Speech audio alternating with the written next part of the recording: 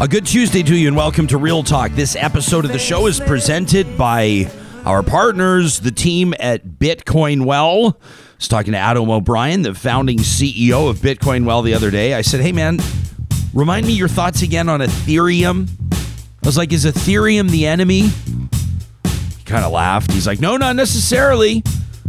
He said it's becoming more and more a part of the conversations we're having with people. I went, oh, okay. Oh, yeah, that's interesting. Because, you know, if you're talking about crypto, people are talking about all different kinds of coins and all different kinds. And you're trying to pick the right one. And Bitcoin's kind of the OG. Is it the right choice for you? And if so, why? These are the questions you could put in front of their team anytime. And you'll find them under the sponsors tab right at the top at ryanjesperson.com.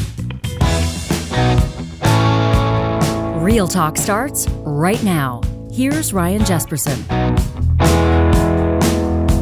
Great show coming up in about 10 minutes. Tim Powers joins us, Managing Director of Abacus Data, the Vice Chairman of Summa Strategies, and a longtime political strategist. We'll get into what the trends are showing, some really interesting data from Abacus, and of course Tim's a big part of that, so that's coming up on the show in about 10 minutes. We're 6 days away from a federal election. Have you made up your mind or not? Some interesting insights in last week's edition of Get Real, our question of the week presented by Y Station. This week, by the way, you'll find it on our website, ryanjesperson.com. If you're not already registered as part of our panel, we have a panel of hundreds of you that return every week automatically to fill out that questionnaire. It takes, 2-3 minutes. We really appreciate your time. This week, we're asking you, with fall in the air, the best summer ever, drawn to a close, but back to school season doesn't quite feel normal. 2 weeks into the school year now for most students. We've already seen COVID outbreaks at a number of schools around the province, and our hospitals obviously feeling the pressure once again. That coming up in a bit. This week, we're asking you to share your thoughts on the return to school, mandatory vaccinations for teachers, appropriate restrictions, and, so it's not all bad, something that we're happy about as the kids headed back to school. That's our question of the week this week, and we'll be reviewing the results, of course, presented by Y Station early next week. Coming up in about, we'll call it, 40 minutes or so. Looking forward to Scott Gilmore joining us back on the show, editor-at-large from Maclean's, a former Canadian diplomat personally involved in ensuring that some Afghani citizens whose lives were at risk were able to find refuge in Canada, and we'll talk to Scott about that experience. He's got an interesting perspective, both as a civilian, obviously, plus as a former diplomat and a great storyteller. You remember when Scott was on the show a while ago, I referenced a conversation he and I had several years ago. He was like what do you want to call it? A politically homeless small C conservative. And Scott went across the country, essentially hosting these meetups, really casual ones, not boring hotel boardroom meetups, but he was meeting people at pubs and buying the first round for everybody that would show up to discuss the future of small C conservatism in Canada. And I asked Scott to update us on where he was at with his personal political journey. I wonder where he's at now that he's watching campaigns underway. I wonder where his vote might go. I'll be rude. I'll ask him. Don't worry. Scott Gilmore coming up. And then we're going to talk about sex, porn, and parents with sexuality researcher Nathan Leonhardt, a Vanier scholar, a doctoral candidate out of the University of Toronto. What happens to sex lives of couples that have welcomed a baby to the world, and can porn help or hurt it? And Sarah Hoyles, I think I know the answer to that. I think I know where this is going. I think this is, if I may speculate, probably not going to be a ringing endorsement to bring porn into your relationship, but I don't want to assume anything. No, don't assume. Never assume. People will have to stay tuned to find out. I want to know how this got on Nathan's radar. Yeah. Like, was he a new parent? Did he know of new parents? Was he so? As a sexuality researcher, what an interesting gig, and we're going to get into that. Now, what a sight to behold. What a movement. I mean, yesterday, essentially, I'm not the mayor of Edmonton, the city that we come to you from every day, and it's certainly not my job nor my honor to bestow upon anybody an official day or the key to the city, but I think you might as well say, because I think everyone would agree, that yesterday was Julie Rohr Day. Although I don't think it was just in Edmonton. I think it was just the internet. And the hashtag We Love Julie Rohr was trending. You remember, she obviously is a very good friend of this show. She's a member of our editorial board. She's fighting like hell right now in hospice care, a rare form of cancer. Julie joined us last Tuesday for just an unbelievable interview that we'll cherish forever, and it prompted a ton of you to reach out. And so while we saw, video messages yesterday from the cast of Schitt's Creek, her favorite show, including Dan Levy, from Ryan Reynolds, from Rick Mercer. Did you see this? A private concert by Chantal Kreviazik for Julie and her husband last night. The two of them had about a 20-minute private show over what looked to be FaceTime or Zoom or something like that with the great singer out of Chantal. I think Winnipeg gets to claim her, right? Chantal Kreviazik, Winnipeg gets to claim her. Just an unbelievable performer, obviously, and but also the outpouring of folks just like us, average, ordinary folks, the non-celebrities, and that includes emails to this show. And we're going to be sharing these with you, not just through today's show, but through this week. Tanya, a Real Talker, made the suggestion yesterday as part of our Positive Reflections. We do that every Monday, presented by Kubi Energy. And Tanya's reflection was essentially noting this outpouring of support for Julie and people indicating the impact that she's having on their lives. And Tanya invited you through Positive Reflections to send us your thoughts about Julie. And we're going to get into some of these, including right now. Jean Barkley was in touch. She's a counselor out of Innisfail, and Jean said it's hard to find adequate words to describe Julie. Like so many others, I've not met her in person, but I feel like I know her through Twitter. She has so graciously and bravely shared her story with all of us, while at the same time being a fierce advocate and never backing down from her beliefs. Jean says, I shared with Julie my story of going through my husband's sudden cancer diagnosis and a 4-month cancer journey, 4 months from diagnosis to death. Jean says, I know firsthand what she and her family are going through, and it is the most difficult time anybody could ever endure. And we not only need to love Julie and need to love her family, and I know her family and friends will be there for them, as will all of us, but this even needs to happen from afar. Jean says, thanks to Real Talk for having Julie on last week. She looked beautiful and she spoke eloquently as always. She's our light, and we must ensure that we continue to carry that light and be her shining stars. That from Jean Barkley. And how beautiful is that? Emmy was in touch with the show. Emmy says, I've been following Julie's journey for about a year now, and while I have not yet met her in person, this is a theme through a lot of the emails we've received, I definitely feel connected to her, says Emmy. I really appreciate people who are real, authentically themselves, showing us the good times and the challenging times. Emmy says, in fact, I especially appreciate when people show their humanity. Julie is one of the most human people I've listened to and learned from in a long time, and I appreciate her sharing her journey so openly, welcoming both friends and strangers to join her along the way. I was sorry to see that she's now come to the point in her journey where she's moved into palliative care, but I am so glad to know that we have terrific community resources like Pilgrim's Hospice for Julie and her loved ones to spend their days there and to be and feel supported. Emmy says, I'm sending all my best positive energy toward Julie as she continues her battle with cancer. Amazing. To let you know this, and it's not my position to announce it, but I will tell you that Real Talk is participating in an initiative that will raise awareness and raise funds for Pilgrim's Hospice, and we'll keep you posted on that and look for your support. And we also have a big announcement coming up at the right time. I want to tease it to let you know that with Julie's blessing, we've just signed off on something really special, a legacy project, and we'll be telling you about that in days to come. And you're going to have a day on your calendar next June you're going to want to mark. And when I have that ready to tell you, there's going to be a special day where Real Talkers are going to be able to gather in person. I'm really, really honored that Julie has agreed to put her stamp on it and to bless us with that. Rita was in touch. She said, Julie's teaching us all that no matter the fear we're facing, whether it be the apocalyptic feeling of COVID that seems infinite or the finite of our own ending, it's in the sharing of our feelings and our emotions and our thoughts. That is the only thing that really matters. The playful seesaw of people listening and talking and sharing can only bring us joy. Rita then has some kind words for the show, and we'll keep those within our team. And then she says, I feel gratitude. She says, when the tick-tock of the clock overshadows the silence in the middle of the night, that means it's time for me to read Julie's Twitter or listen to Real Talk. That from Rita. Whew. When the tick-tock of the clock overshadows the silence in the middle of the night. That's special, Rita. That's incredible. Thanks for that. We'll get to more of your emails.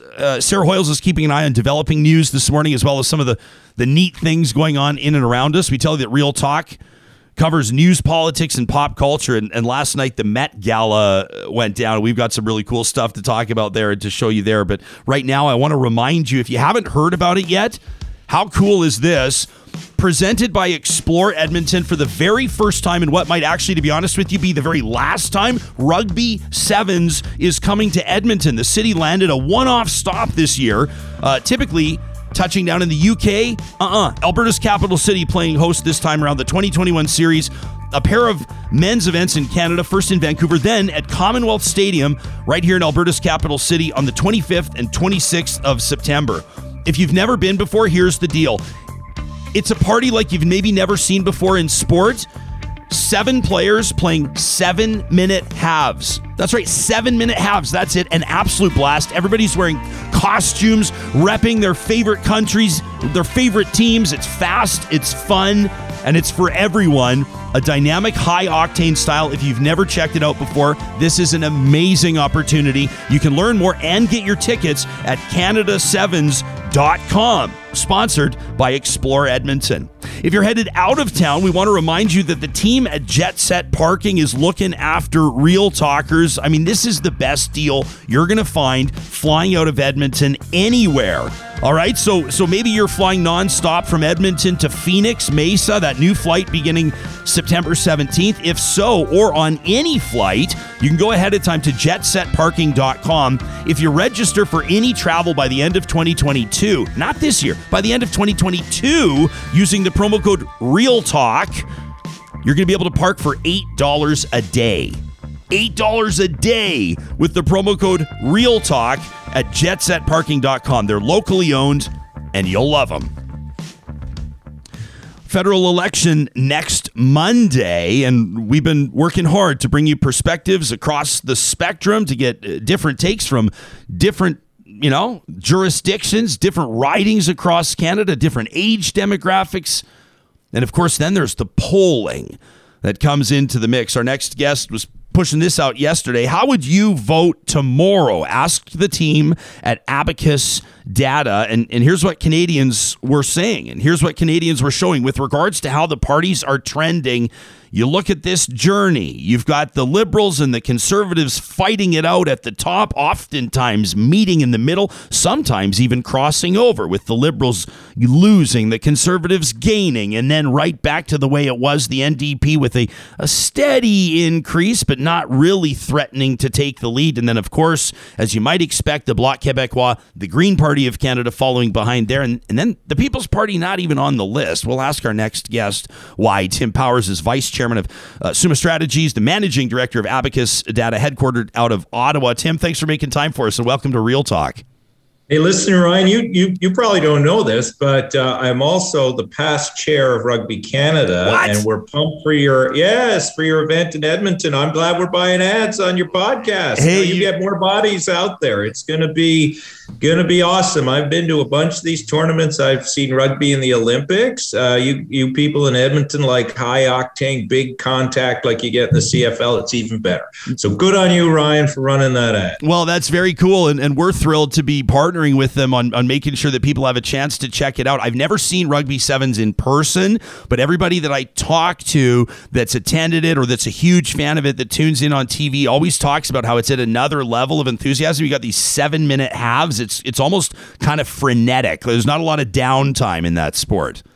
It is fast, it is hard, it is tough. It's like watching 3-on-3 hockey, and it goes for 14 minutes, and you see some phenomenal athletes. It's great. It's in Edmonton. We've had a few events in Edmonton. The city's always been fantastic. And unlike the polls, which are all deadlocked, as you said, games don't end in ties. You have to play for the win. I was thinking to myself, this guy's a veteran strategist, analyst, and commentator. I know he's going to find a segue using sport to get into where the parties are polling. Did you take, I kept mine pretty general and unspectacular in analyzing that Abacus data there, but would you agree with my assessment to the most part? It's Conservatives and Liberals. I'm not sure if I'd say too close to call, but certainly in the same ballpark with the NDP behind them and leaving people wondering what they might do, whether they might bounce back from 2019?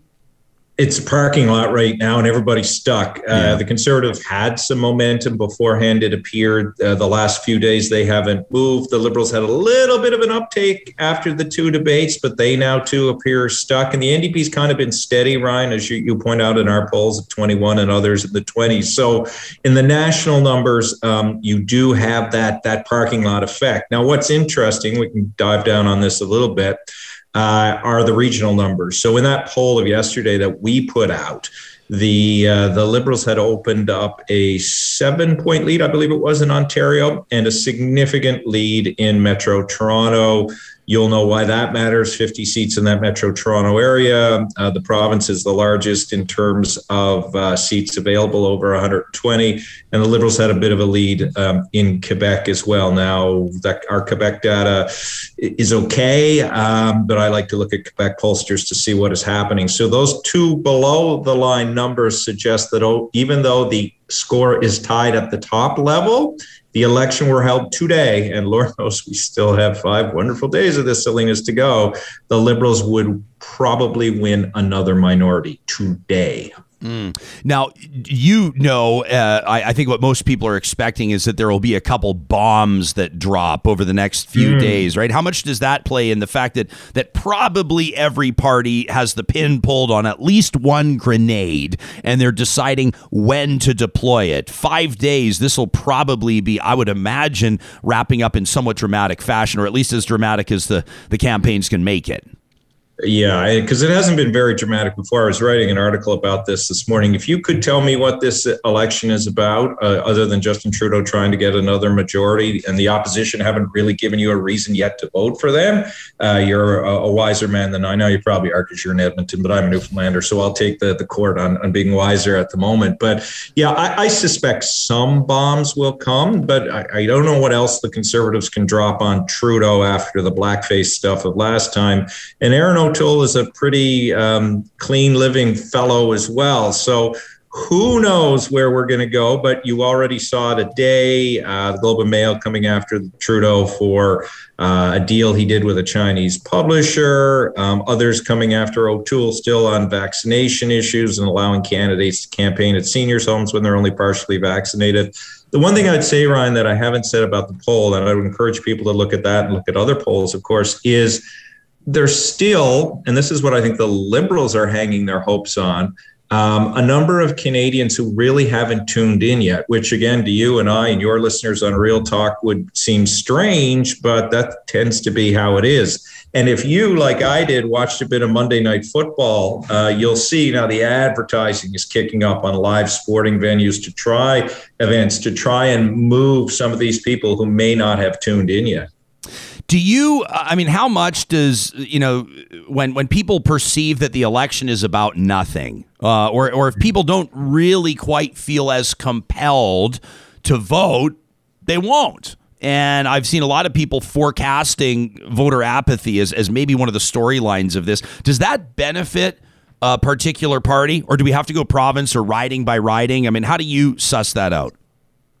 Well, in 2015, you would have said that would have benefited the Conservatives because of the much vaunted conservative get out the vote machine identification of voters. I think the Liberals have gotten better at that now. So maybe that's a toss up. I think one of the factors that this pandemic election presents, which is sort of fascinating, is the lineup at voting booths. I've heard, I don't know what it's like in Edmonton, but I know from some of the advanced polls here in Ottawa, people have had to line up for 30 minutes. They've been slow processing. So if, I haven't done my advanced poll yet, I can't anymore, which means I have to go vote. I'll stay in the line. But if you're going there Monday and you may be a determined voter, are you going to wait for 45 minutes? Are you going to wait? I mean, that's an unpredictable element to this. Also, what happens with variants over the weekend, right? You guys are living through it in Alberta. It's happening here in Ontario. Does it scare people away? Because what I heard yesterday about mail-in balloting is only about 600,000 were requested.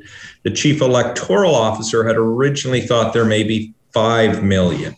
If if some of that vote is lost between not getting mail-in ballots and not going, that could have an impact on the election, most certainly. Yeah, no kidding. You wrote a few years back through Concordia University out east about remaking the Conservative Party for a new generation of conservatives. Is Aaron O'Toole on his way to doing that? He's trying to. And I think the test of the remake will be one, if how he is dealt with by his own party after this campaign. So if Mr. O'Toole wins a slim majority, which is possible, which I don't think people thought was possible during when the campaign started, because Justin Trudeau was, apparently going to show up and it'd be game over for everybody else. So O'Toole's had a good campaign. Right now he's tied. If he wins a slight minority, then I think the path of remaking in the manner in which he's laid it out in this campaign will continue.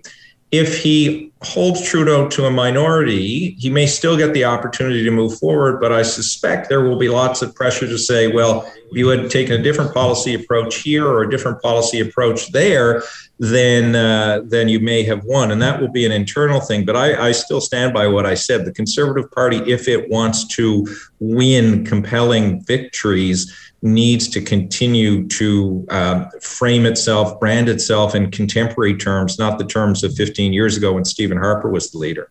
We're talking, if you're just tuning in, live streaming this on our Mixler audio app to Tim Powers, a political strategist. Tim, do you say SUMA or SUMA Strategies, right? Is that what you say? I know you might think, looking at me, you might say Suma Wrestler, but it's Suma Strategies and Managing Director of Abacus Data. Get this. So we've got this amazing group that joins us live every morning, and they chime in on our YouTube chat. Kimberly says that she stood in line 2.5 hours yesterday to advance vote. Hawes says his daughter waited in line for 1.5 hours to vote yesterday. He says that doesn't look like apathy to me. Hawes, fist pound to your daughter. That's awesome. Love to hear it. Yeah, Get this from Heidi. Heidi says it's funny. It's funny, Tim, like in the way that it'll make you cry funny, but it's funny, says Heidi, how disconnected people are. Says our member of parliament lost his debit card in a parking lot a week ago, and somebody posted on the community Facebook group asking, anybody know who this guy is? I found his card. That's her member of parliament, which I don't think is a ringing endorsement. Look, Brian, don't be too hard on people who lose debit cards. I'm up to number 80. I leave them all over the friggin' place. But yes, not knowing who the MP was, but let's not slag people who lose their debit cards. No, this is not a shot at people who lose. If I were to be calling out people that lose their keys, lose their wallets, lose their debit cards, I would be the biggest hypocrite on planet Earth. So I won't get into it. Hey, this data that you and people can follow you on Twitter, and people can check out at Powers Tim or at Summit Strategies that data that you had out there yesterday. I made a note that you've got the Liberals, you've got the Conservatives, the NDs, the Greens, and the Bloc, and the PPC nowhere to be found. Is it because their polling doesn't meet the minimum threshold numbers wise to make the chart, or is it because you don't want to dignify the campaign, or what's the deal? Well, it's not about dignifying the campaign. I'm honestly not sure why our numbers are a little lower with the PPC. Sometimes it can be the type of poll that you do. We use an online-based sampling service, so that may be part of the reason we don't pick up the depth of PPC. I mean, I think it's obvious. If you look at other polls, the PPC are, and we have them higher than they were in our own polls, that they are rising. Are they rising enough and concentrated enough in their rise that they will either win a seat, and Bernier would be the most obvious one, the leader in Quebec, which didn't win last time, or do they chip away at others? One of the questions posed around here is, does the PPC rise cut into conservative seats? And again, I don't have enough real-time data and don't have the 2019 data in front of me to know how legitimate that argument is, because the PPC seems to have pockets everywhere. And as you well know from covering politics for years, you only have a pocket of 100 supporters in one riding, and the Conservative candidate in, say, in Alberta wins by 2,000 votes. It's not going to have an impact. But does it have an impact in Ontario or other places? To be determined. One of the most fascinating things about this campaign is how the PPC have continued to, through their rhetoric and approaches, which I'm no fan of, but clearly there are people who are, continue to get attention. But I think the test of their durability is going to be, can they win a seat and where do they go from here? But certainly there's an audience out there for what Maxime Bernier and his lieutenants are preaching. Yeah, no kidding. It always blows my mind, and we've had several pundits point this out, how close Bernier came to winning the leadership of the Conservative Party of Canada.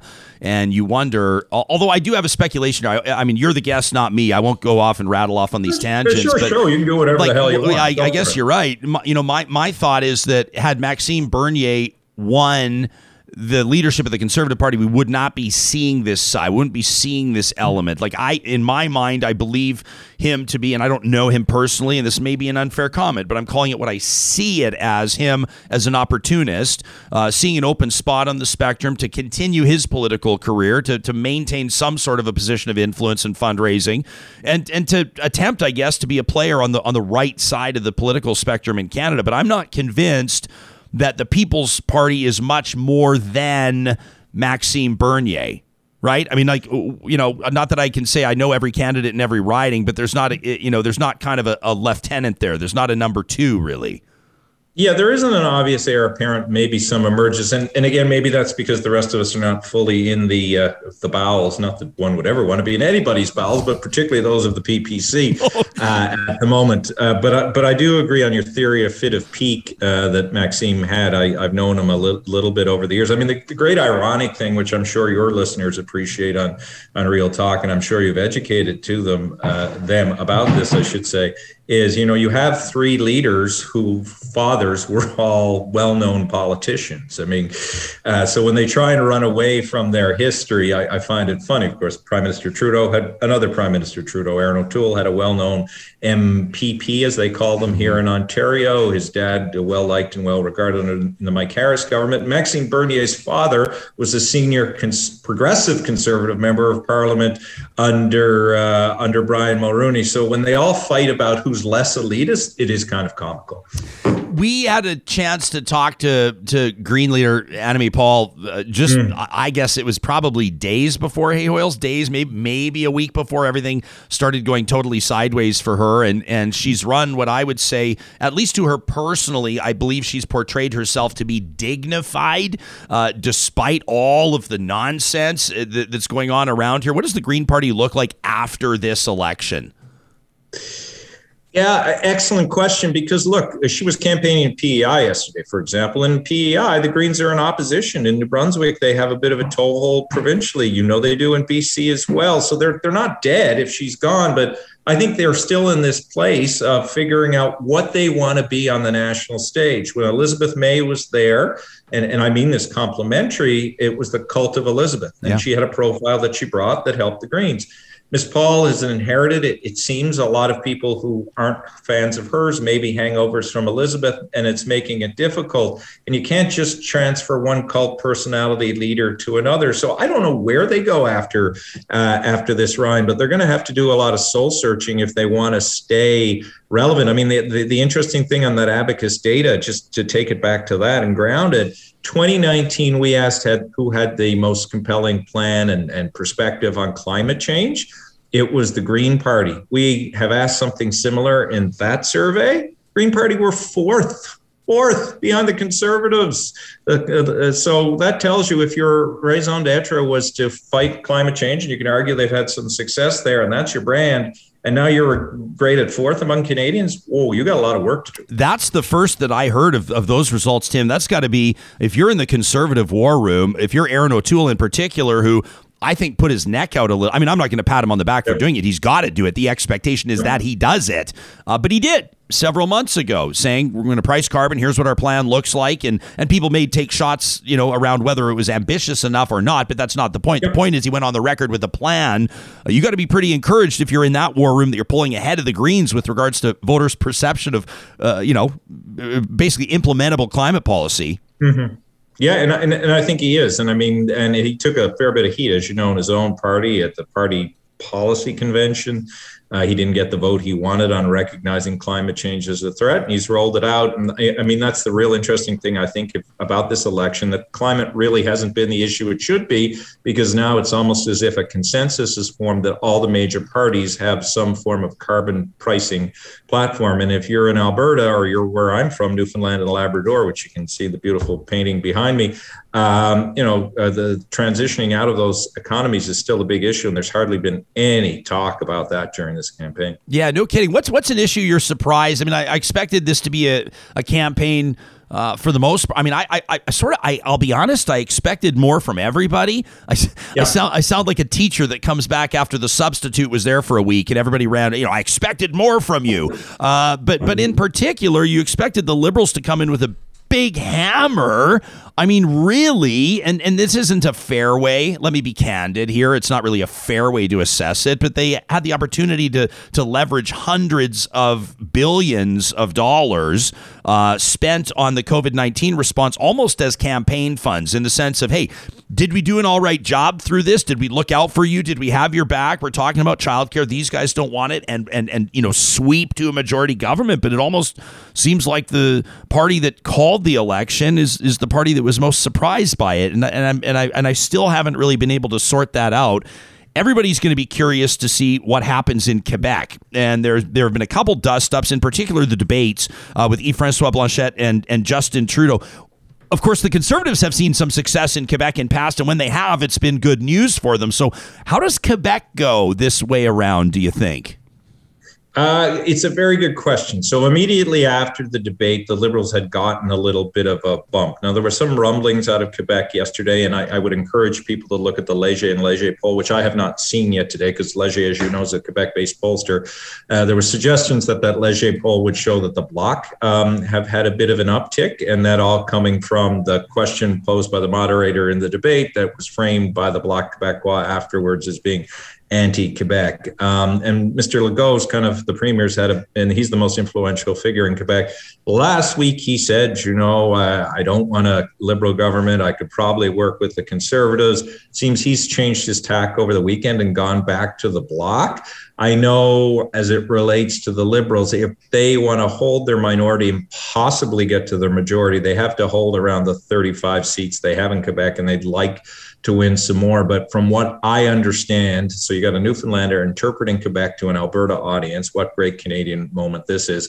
There's still a lot of uncertainty in Quebec as to where it would go, but the only two parties in the game are the Liberals and the Bloc at the moment. Eri said, Straya on our live chat says, watching the leaders debate the other night, Anime Paul was the only party leader that didn't actively piss me off. So I guess that's a win for her. Jillian says, Ryan's bang on. Bernier is an opportunist who becomes what he needs to survive. He was a Quebec separatist, and then he became a Canadian patriot to try to lead the Conservatives, and now he's an anti-vaxxer, which is an interesting and I think accurate take on that. Dwayne has a question for you, and Tim, we've asked this out of almost every guest because I think that it's relevant right now. You're in Alberta typically. 2019, I covered that election, obviously in April. Jason Kenney and his United Conservatives sweep to victory. I mean, raising a ton of dough, more than 1 million votes, the first party in Alberta's history to do that. And now Alberta's premier, quite frankly, nowhere to be found, and polling the lowest of any provincial leader in the country.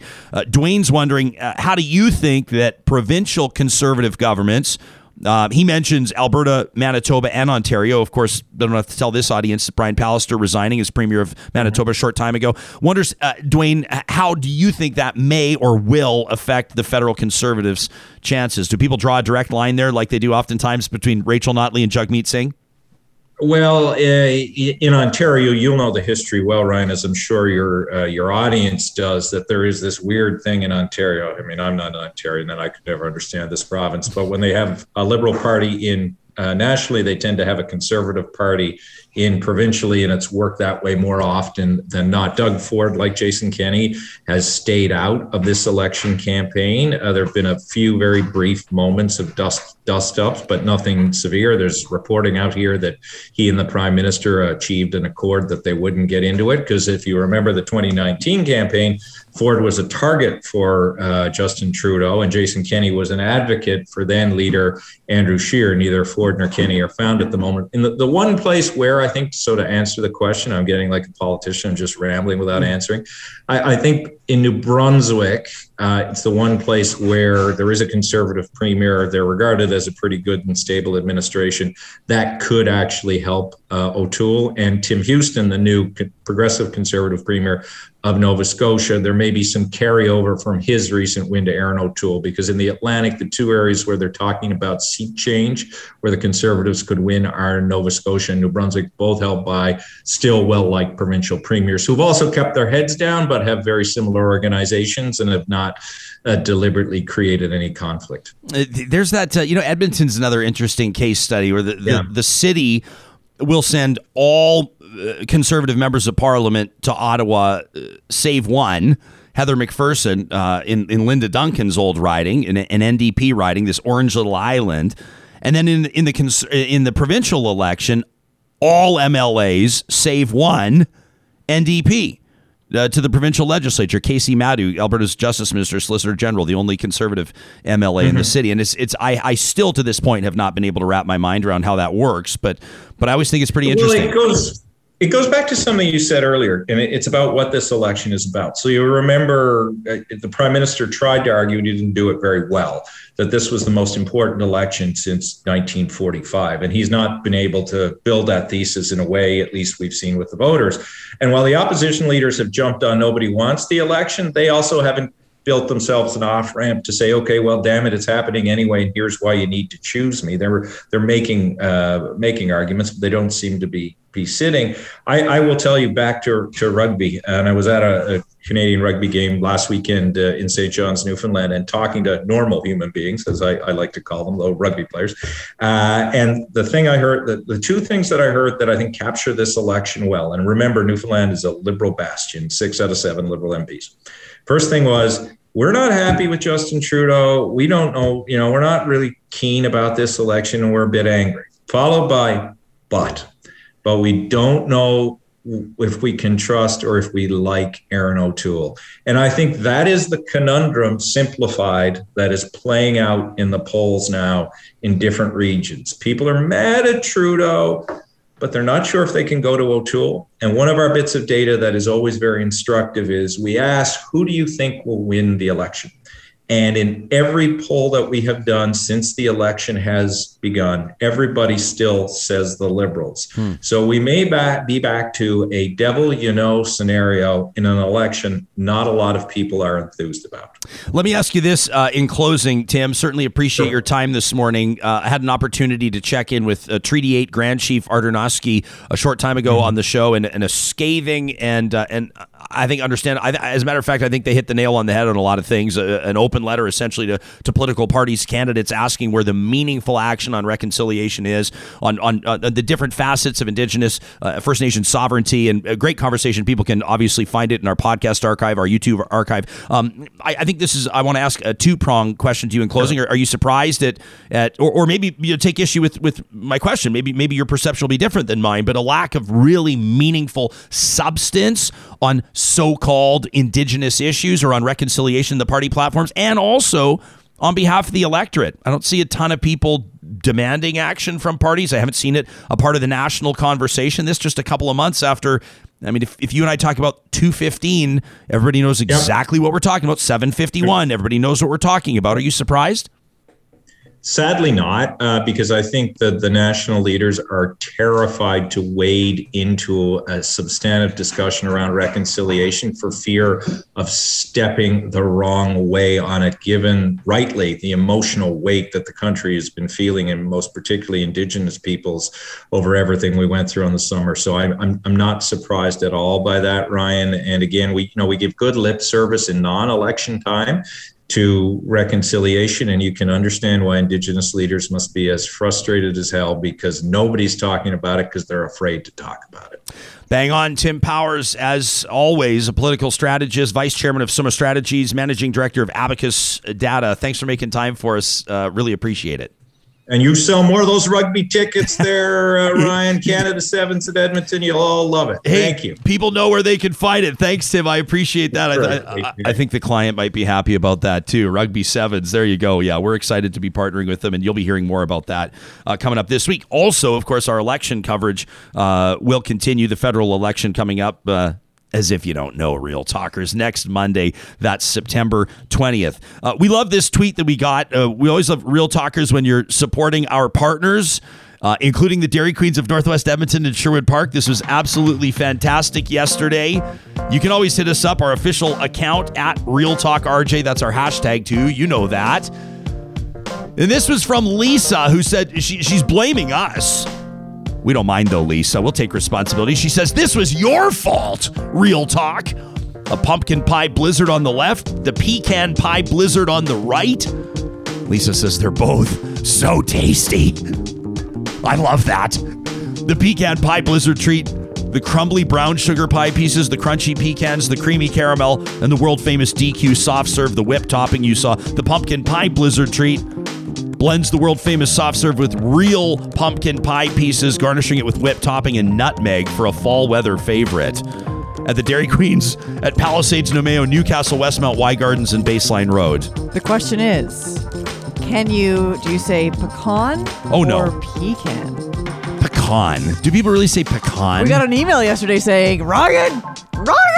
I feel like you're saying it wrong! I feel like if you say pecan, you probably say schedule. And you probably talk about people that have really matured. Okay, but do you say Obama or Obama? That's not even a thing. That's not even a thing. We'll be at the Dairy Queen, by the way, their check presentation coming up on Saturday. I want to keep mentioning this because they put their money where their mouth is. And so did you, Real Talkers, showing up through the month of August, buying ice cream cones, $1 from every cone to the Wet'suwet'en Society, more than $22,000 raised. That means, that we talked about those retreats that they do for Indigenous women that have survived residential schools and cancer. They said that funding from Real Talkers and everybody else that showed up at the Dairy Queen allows them to put on 2 full retreats, all in, to cover 2 full retreats. Just amazing work being done there. The team at Eden Landscaping wants you to know that just because fall is coming, I hate to be saying it, but we all know that that's the truth. This is the real talk here, friends. In our neck of the woods, there's been so much rain lately. This is like the greenest September I've ever seen in my life. There's not a lot of leaves falling. The other day I saw some on the ground. I said, what the hell is this? And then I was like, right, it's like second week of September. I guess this is kind of normal. The team at Eden Landscaping keeps the work going through the year. They're bringing outdoor spaces to life from the conceptual stage. I know because I've gone through this exercise with Mike. My wife, Carrie, and I have. Sit down and just paint a big picture. Like, here's what we like. Carrie has a Pinterest board, and Mike's all over Pinterest. He's like, yeah, that's how people these days coagulate or curate or cultivate their dream yards. I know. I decided to stop at 3. I think the magic of alliteration, typically they say speak in 3s. Once you start going for 4, you get greedy. So they curate, coagulate, and cultivate. I don't know what's going on right now. That's a whole bunch of malarkey right there. It's a whole bunch of malarkey. Your dream space. And for everybody, it's different. Maybe you want a really modern, sleek design. Maybe you're looking for a classic water installation of the big boulders or whatever. I love people that have the big boulders in their front. I always have a lot of respect for that. They do it all at Eden Landscaping, and you can check out their amazing work at landscapeedmonton.ca. Through this morning's show, we're going to be reading letters. We're going to be reading emails that we've been receiving about Julie Rohr. It was essentially Julie Rohr Day in the city of Edmonton yesterday, unofficially or otherwise. The Force of Nature, a dear friend of this show who joined us last week, is the recipient of an outpouring of support. Of course, as she describes in the end stage of her cancer journey, Lance sent us this note yesterday, and I wanted to get to this before we get back to talking about politics and foreign affairs and Afghanistan. How's this for a perspective check? Lance says, this is a really big week for me. He says, 2 years ago this week, I was diagnosed with a rare cancer. How rare? It was the first time that the oncologists at the Cross Cancer Institute had ever come across it. He says, at the time I was diagnosed, I was at work. And I got a call that said, go straight to the U of A hospital. There's a hematologist and a neurologist waiting to see you. And Lance says that really messed up the rest of my day. The first couple of months, bone marrow tests, spinal tests, live nerve tests, fluid tests. He says every kind of diagnostic test you could think of. They couldn't believe that they were seeing this disease. The fact that I had it, they said research indicating it's typically found in Middle Eastern men in their 30s. He says, I'm not Middle Eastern. I'm not in my mid-30s. And he says there are those that may even want to debate my manliness. But here I was, says Lance. He says, I went straight from these tests into rounds of chemo and dexamethasone. And he says, injecting myself in the leg a couple of times a day, going to work with central venous lines in my chest and stem cell therapy and a full bone marrow transplant on the horizon. He says, I was given a diagnosis of 6 months to 2 years. And as mentioned, that was 2 years ago this week, says Lance. I spent 3 weeks alone at the Cross Cancer Institute in November during the peak of the third wave. And let me tell you, those nurses were the difference between my fighting or adopting that sick role. He says, I'm a grown-ass man, but there were moments alone at night, sick on chemo, facing an uncertain future that I was in tears. But what I didn't expect was that those nurses were also emotionally engaged with me. Lance says we leaned hard on a blend of humor and stubbornness, and it just blows my mind to see people now making all this noise outside of health centers and hospitals. He says, I get ignorance, I get fear, but I don't get this shit at all.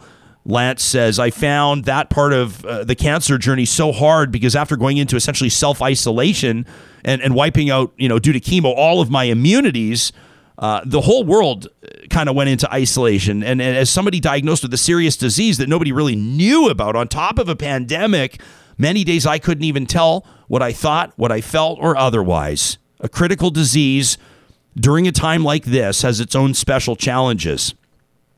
Lance says there aren't real support groups, not real sort of connection or waiting room chats where you can share experiences or support one another. Walking into a closed-off hospital after signing consent forms and trying to wrap your mind around risk, he says having no immunities through all this is a real challenge. He says, but I got to tell you, the staff, these healthcare workers, beyond wonderful. He says, thank God for my wife, Deborah, some close supports, my faith. He says, I stumbled across Real Talk, the podcast. He says, I started listening to it, sometimes to help pass the nausea. And he says, there were other times, Ryan, where you made it worse. And then I came across your interview with Julie Rohr last Tuesday, and it almost broke me.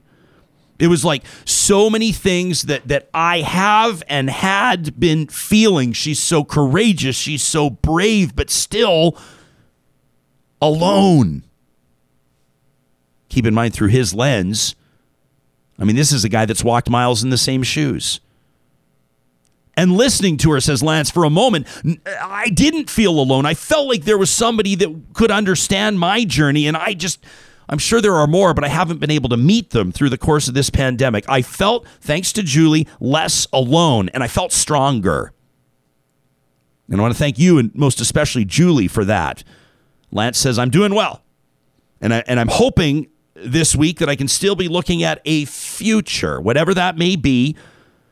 Because when you go through something like this, after the treatment on the road to recovery, you realize that all of your future plans sort of vanished along the way. I know that change is coming for me. Lance says I've worked with government for over 3 decades, many different departments, many different governments. But I now, like the rest of us, have a future that's a little less certain. But I am certain of this. There is a future for me and for all of us. Lance says, God bless Real Talkers. What an amazing email. I picture when we get something like that, this is somebody sitting down and just pouring out their heart and just taking what they're experiencing and putting it into terms that we as an audience, as a community, can understand. And I just want to communicate as best I can, Lance, how much that means to us. More emails about Julie Rohr and the impact that she's having on this audience, on society writ large, I think I can say, coming up through this show, through the rest of this week. And I know that next Monday's Positive Reflections will have a strong theme as well. You can send us an email anytime to talk at ryanjesperson.com. Of course, you can hit us up on Twitter as well. You know where to find us at Real Talk RJ. We've been talking about Canada's involvement in Afghanistan, and of course that story over the past number of weeks, pretty dramatic changes. The images have been tough to see, as many Afghani citizens have been taking desperate measures to try to flee what they know could be a violent future under Taliban rule. This after American troops pulling out, Canadian troops and others following suit. We've been endeavoring to talk to Canadians that have been taking steps to make a difference, to quite literally save the lives of Afghani citizens that in many circumstances saved the lives of Canadian diplomats, military personnel, and others working as translators, security, and what have you. One of those is Scott Gilmore, a friend of this show who happens to be editor-at-large at Maclean's, a former Canadian diplomat himself. It's great to see you, and welcome back to Real Talk. Great to be back, Ryan. So how did you get involved in this? I mean, why don't we start by this tweet that you pushed out the other day, which really caught our attention. It kind of filled our hearts in a way. You say tonight you picked up 2 Afghan translators. They'll be living with you for a while. You said when they were evacuated out of Kabul, they were given a choice on the tarmac, the States or Canada. So you say we stopped for some poutine on the way home. That's about as Canadian as it gets. How did this all start? That's right. Well, it goes back a long ways. When I was a diplomat, I was one of the first Canadian officials into Afghanistan after the fall of the Taliban. And that led to a very long relationship with the country. I was responsible for opening our embassy there. And then after I left the Foreign Service, I started an NGO there. And it operated for many years. And then I moved on to other things. But what happened 2-3 weeks ago when Kabul fell is dozens of my former staff and colleagues and friends of friends who were still in Afghanistan began to reach out asking for help. And so I very quickly cobbled together with some of my former colleagues, basically a rat line, a mechanism to get some of our former staff and their families to safety as the Taliban moved into Kabul.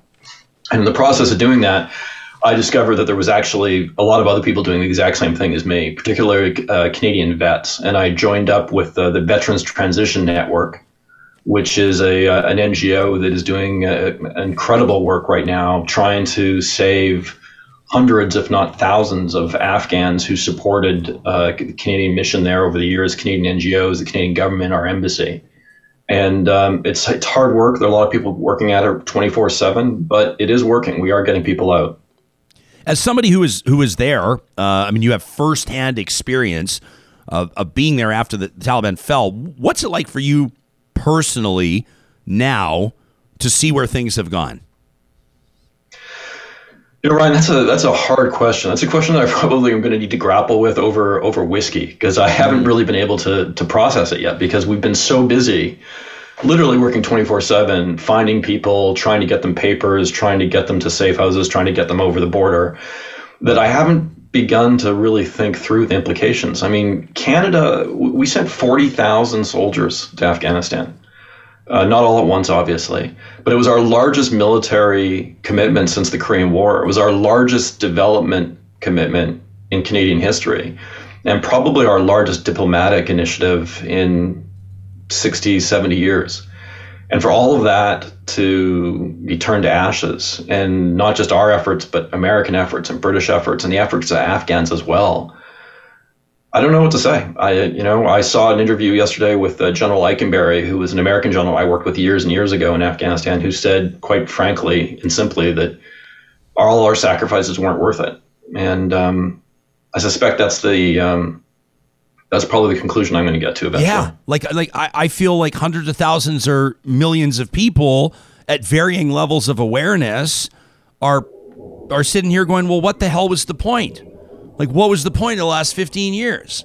And to hear someone like you with a professional background, the fact you were there, in a way, I can't say I'm relieved. That's a horribly insensitive word to use, but it makes me feel less stupid, because I've been sitting here the whole time going, like, what am I missing? What am I not understanding about this? Yeah, see, this is the dilemma I have in my own mind, because, I felt that it was the right thing to do to go in. And the Afghan people did need us once we removed the Taliban, removed the government, we had a responsibility to help them build up again. But then we mismanaged it. And when I say we, I mean everybody from like me individually with my work as a diplomat and on various projects, Canada, the coalition, the Americans, the Pentagon. We mismanagement every step. And so, yes, we should have run into that burning house and tried to put it out. But we carried buckets of gasoline in with us. And so afterwards, do you say, was trying to fight the fire the wrong thing to do, or was showing up with jerry cans the wrong thing? Okay, so I don't have an answer for you. Well, you have, I mean, you can give us here essentially what we might call your professional or informed analysis, but you're also a human being, and you have Afghans that are going to be living with you in your home. Obviously, this is something you took quite personally. Can you describe for us, and we've heard this sort of testimonies from different perspectives of people that served over there in various capacities, how important the Afghans were that worked with them, and the personal connection that people felt, which I think is translating right now into a real sense of responsibility to do something that in many circumstances would equate to saving people's lives. Can you give us your personal sense of how important this is for Canada and Canadians to be stepping up like you are? Oh yeah, it's critically important. Like I can't think of a more sacred bond than the fact that we reached out to the Afghans and then we asked them to help us, and in doing so, we put their lives at risk. Whether they were translators for the Canadian forces or working in the Canadian embassy, or in my case, working with me to build a charity, they did it with Canadian maple leafs on their on their identity cards, on their business cards. They did it going in and out of Canadian compounds. They made it very clear to everybody around, whether it's in a village or in a city as large as Kabul, that, they were working for us. And so when it all went to shit, I was stunned when I saw the Prime Minister go into Rideau Hall. I don't want to make this political because there's enough blame to go back and forth on all the parties who reigned over this disaster for the last 20 years. But when the Prime Minister went into Rideau Hall to call an election on the day that Kabul fell, while there was still Canadian diplomats and civilians and Canadian troops on the ground trying to make their way to the airport, and then all of the Afghan families that we were abandoning, and we abandoned the Gurkhas who were protecting our embassy. I mean, thankfully they've found their way out since then. But yeah, there is an absolute personal and national debt that we owe, and we can't break faith like we seem to be doing. I'm not comparing I'm not saying the same factors are at play, or I'm not comparing the governments, although you probably could to a certain degree with al-Assad. But this kind of reminds me of what we saw in Canada with regards to Syrian refugees, and we saw some countries essentially opening up their borders, other countries really closing their borders, and then of course in Canada, countries like Canada and the States, everybody wants to know the numbers, like how many are we bringing in? And I think the average civilian, quite frankly, Scott, lacks context of really what, like how big is 25,000, or what sort of a commitment is 50,000, or Germany says over 1 million. What does that look like? The point I'm getting at is that a lot of people would look at the federal government and say, what's Canada's commitment? And then you'd have groups like community groups, many faith groups like churches coming together and saying, we personally are going to sponsor a family and bring the family over. So there's kind of these two avenues that we can discuss. What avenue did you choose, and how did you make this happen with these Afghans that you'll be hosting? Well, this was almost accidental. So as I mentioned, I got involved. I joined up with a group of veterans who were doing, and journalists and other NGOs who were doing the exact same thing I was, which was trying to keep our people safe and get them out. And we had a team of Afghans on the ground in Kabul who were sort of leading the effort in terms of setting up safe houses and finding families and getting them papers and that. When it got too hot for them, they were on one of the last groups onto one of the last planes out. And we brought them into Canada, and I had space in my house. And so they moved in here and basically set up a 24/7 op center on the second floor of my house, where they're on the phone every day with, like I said, hundreds of Afghans and Afghan families, checking on their status, seeing if their applications have been sorted out by the Canadian government. If they have, figuring out how we're going to get them out.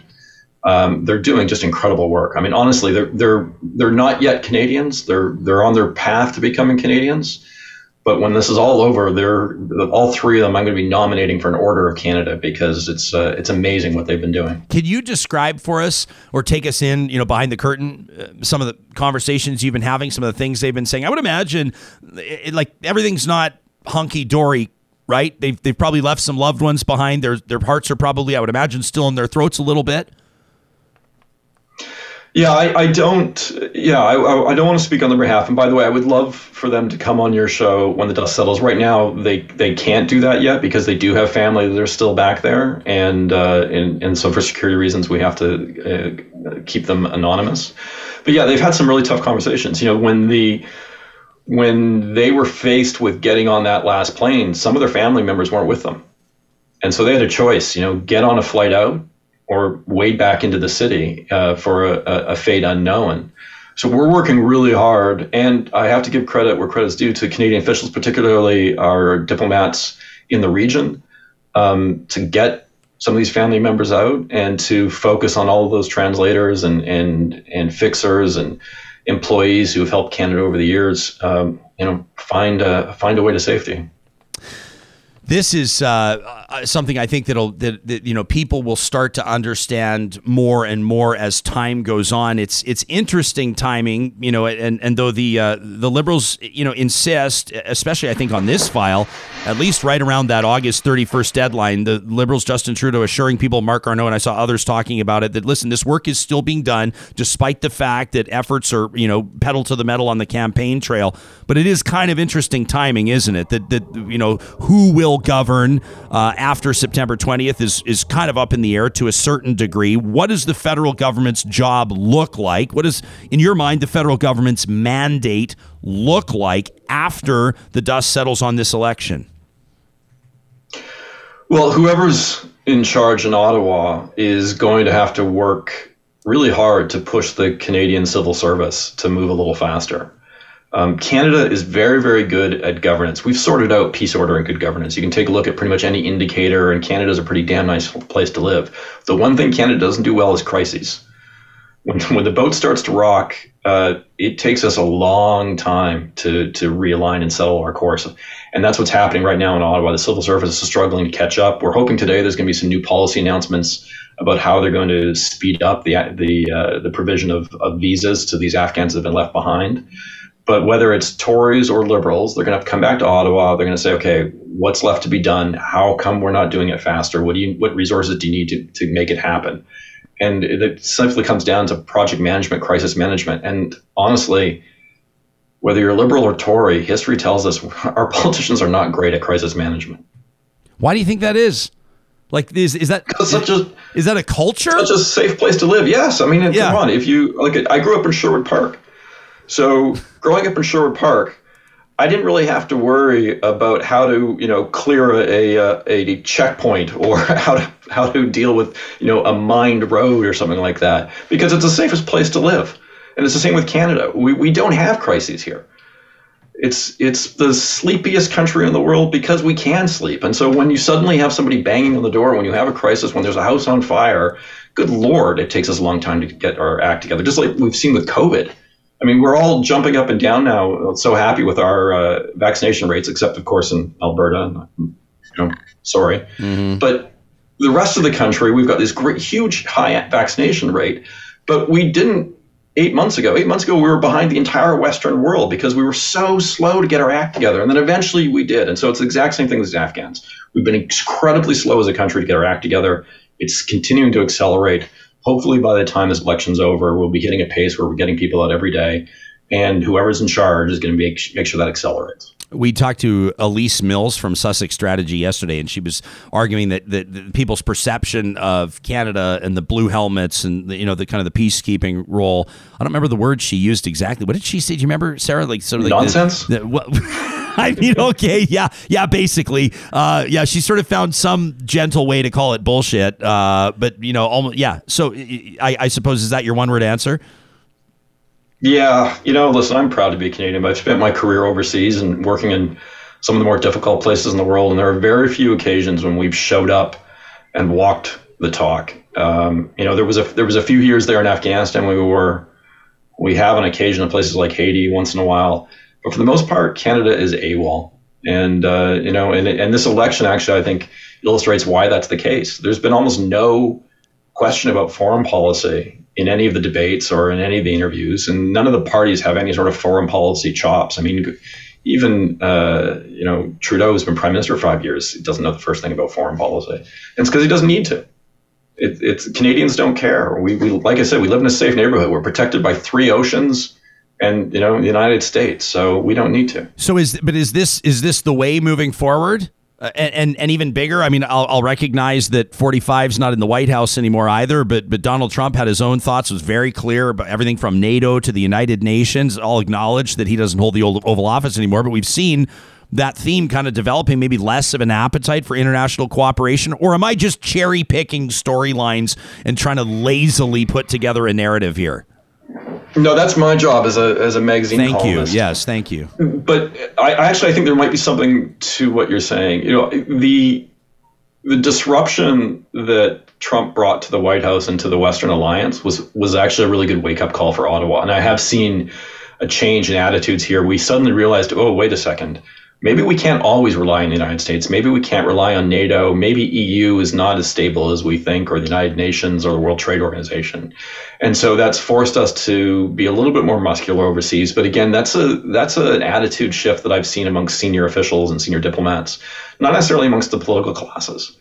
Because every cabinet minister, every prime minister, every member of parliament, the thing that matters most to them is getting reelected for the most part. And you're not going to get reelected because you got a really smart WTO policy.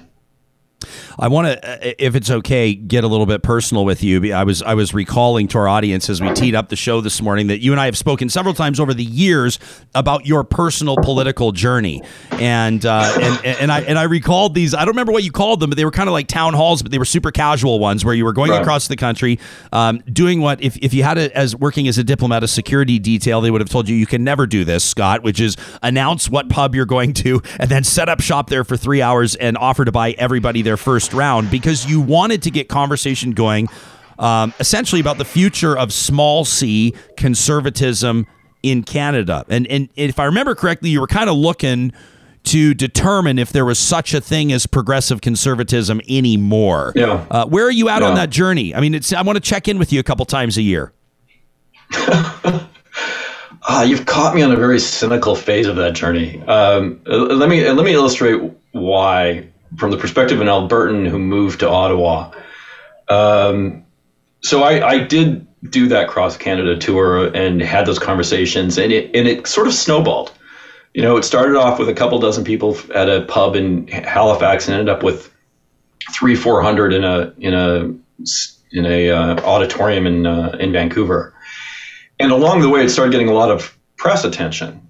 And the Conservative Party, the Conservative bigwigs, they did not like it. I mean, obviously, they saw it somehow as a threat, like I was going to set up some sort of splinter party, which, of course, I would never do. But the idea that there was a Conservative out there who was unhappy with the Conservative Party was anathema. There's nobody more cursed than the religious, somebody who breaks faith with the party or your religion. And so there was a lot of really animated anger towards me, and nobody was as angry at me, at least in the pages of the newspaper, as much as Aaron O'Toole, who was like an opposition backbencher, I think, at that time. And like publicly angry with you?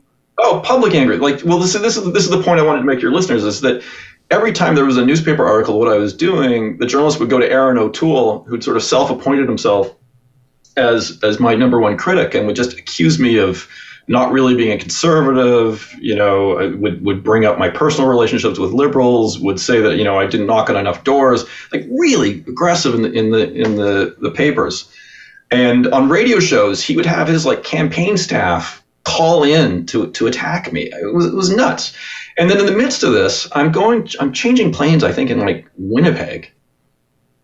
And I bump into him. I've never met the man in face-to-face in my life. He comes up, gives me a warm handshake, says it's great to meet me,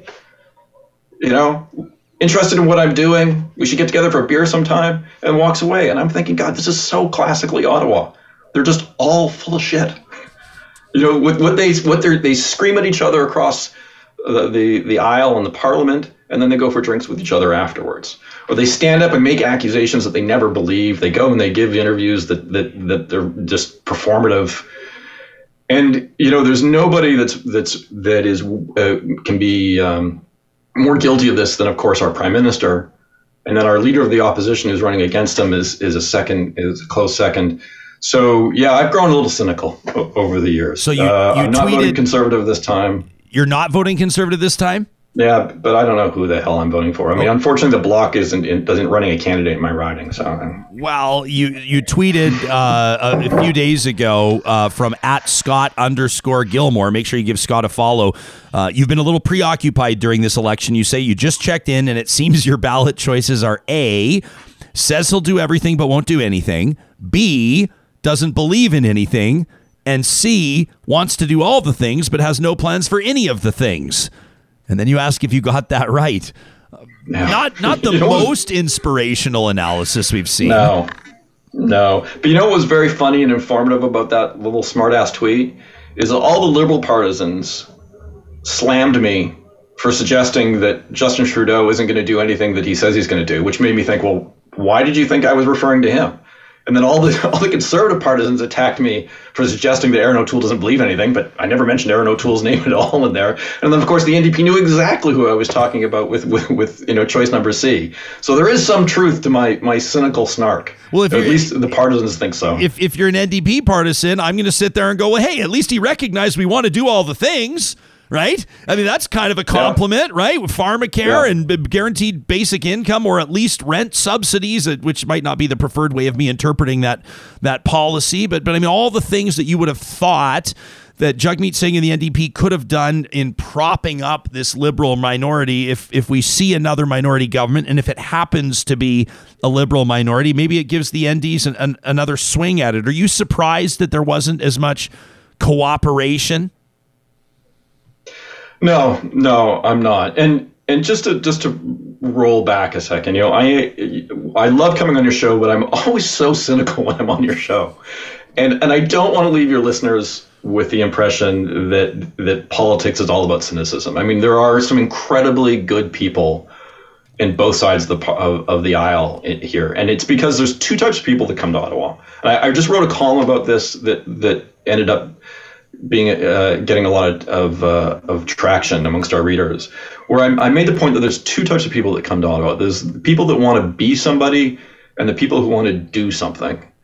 There are people who they were involved in student politics in high school, and they were involved with the Conservative club in university, and the very first thing they did out of university was join work for some MP here, and then they ran for office as soon as they could. And Aaron O'Toole is an example of that. Justin Trudeau is an example of that. These are people who, they probably run for any party they want. All they want is to be important. They want to be somebody. And then there are the people who are frequently naive, who come to Ottawa because they want to change something. They're really concerned about climate change, or they're concerned about tax policies. They give up their jobs. They sacrifice their families. They strive against the odds. They come to Ottawa, and if they're really, really lucky, they get elected to government. And if they're super lucky, they become a cabinet minister. And if they're incredibly lucky, they become a cabinet minister on the file that they care about. And then frequently they discover that they can't get anything done. And so they're the first ones to leave. And so Ottawa just basically gets filled up with all of these, the first category, the people who want to be somebody versus want to do something. But my point to your listeners and your viewers is that on everybody's ballot, no matter what riding you in, there's going to be somebody on there who's in it for the right reasons. And they might not be with the party that you believe in. They might be with the Greens, the Conservatives, the Liberals, and you never would give them a second thought. You might not agree with all their policies, but they're sincere. They're not there to take shots at everybody else. They're not preening. They're not taking the selfies. They're actually like policy wonks, or they're sincere Canadians who think that Canada can be a little bit better in one way or another. You know who as you're saying this, who's popping in to my mind? I'm thinking of a specific member of Parliament. I'm thinking out of Nunavut of Mumalak Kakak, who is this inspiring, incredible human. But she announced that she's not seeking re-election, and essentially, I mean, the gist of her reason publicly has been that she doesn't feel like there's a place for her on Parliament Hill, and she doesn't feel like she's being taken seriously. And I just, it was deflating to see it. Yeah. Yeah, no, you're right. And I could name 2 or 3 from each party and a lot of former politicians from all the parties who, they showed up, they tried, they left. But, if more of them show up, if more Canadians go into the ballot box and they don't vote for the prime minister, they don't vote for the party, but they vote for their member of parliament, and they pick the member of parliament who they think really is trying their best and is going to go to Ottawa and is going to actually read the bills and is actually going to try to negotiate in good faith and is going to work with the civil service and is going to actually listen to the constituents. That's what this country needs. If we had more of those, if we had people like that leading our national parties, the country would be in a much better place than it is right now. And the good news is it's democracy. Your listeners, your viewers, they can make it happen. Just find the good people. Forget about the parties. And by the way, I wanted to say, I don't think you come on here and you're cynical. I think you come on here and you deliver on our promise, which is the title of the show, which is Real Talk, and I appreciate it. I want to thank you for your time, Scott. I don't want to take your whole morning. Let me ask you this, and this is putting you on the spot, which you've never really seemed to mind in past. This isn't even a report you released. You just retweeted Max Roser just a short while ago, and I think this is interesting. It just caught my eye right this minute. On your Twitter, since the 2015 Paris Agreement, 76% of planned coal power plants have been scrapped. That IPCC report that came out a while ago was troubling, to say the least. Are you surprised that when people are polled, including on our question of the week, Y Station does it for us a while ago, the environment is, and climate change in particular, is like right at the top of the list of people's priorities. As a matter of fact, Real Talkers, and I've seen other polling across Canada that shows that it's a bigger priority when it comes to campaign promises to people than COVID-19 response and economic recovery, which is remarkable. But still, I don't feel like you'd really know it on the street right now if you take a look at what people are talking about. What role do you think environmental policy is going to have between now and the 20th? And what significance do you think that Paris Agreement, I know that, in particular, Conservatives have cynicism around it and Canada's involvement. Where do you see Canada moving forward? Well, so a couple of things. Out west, what's being talked about on the street might be slightly different than elsewhere in Canada, obviously.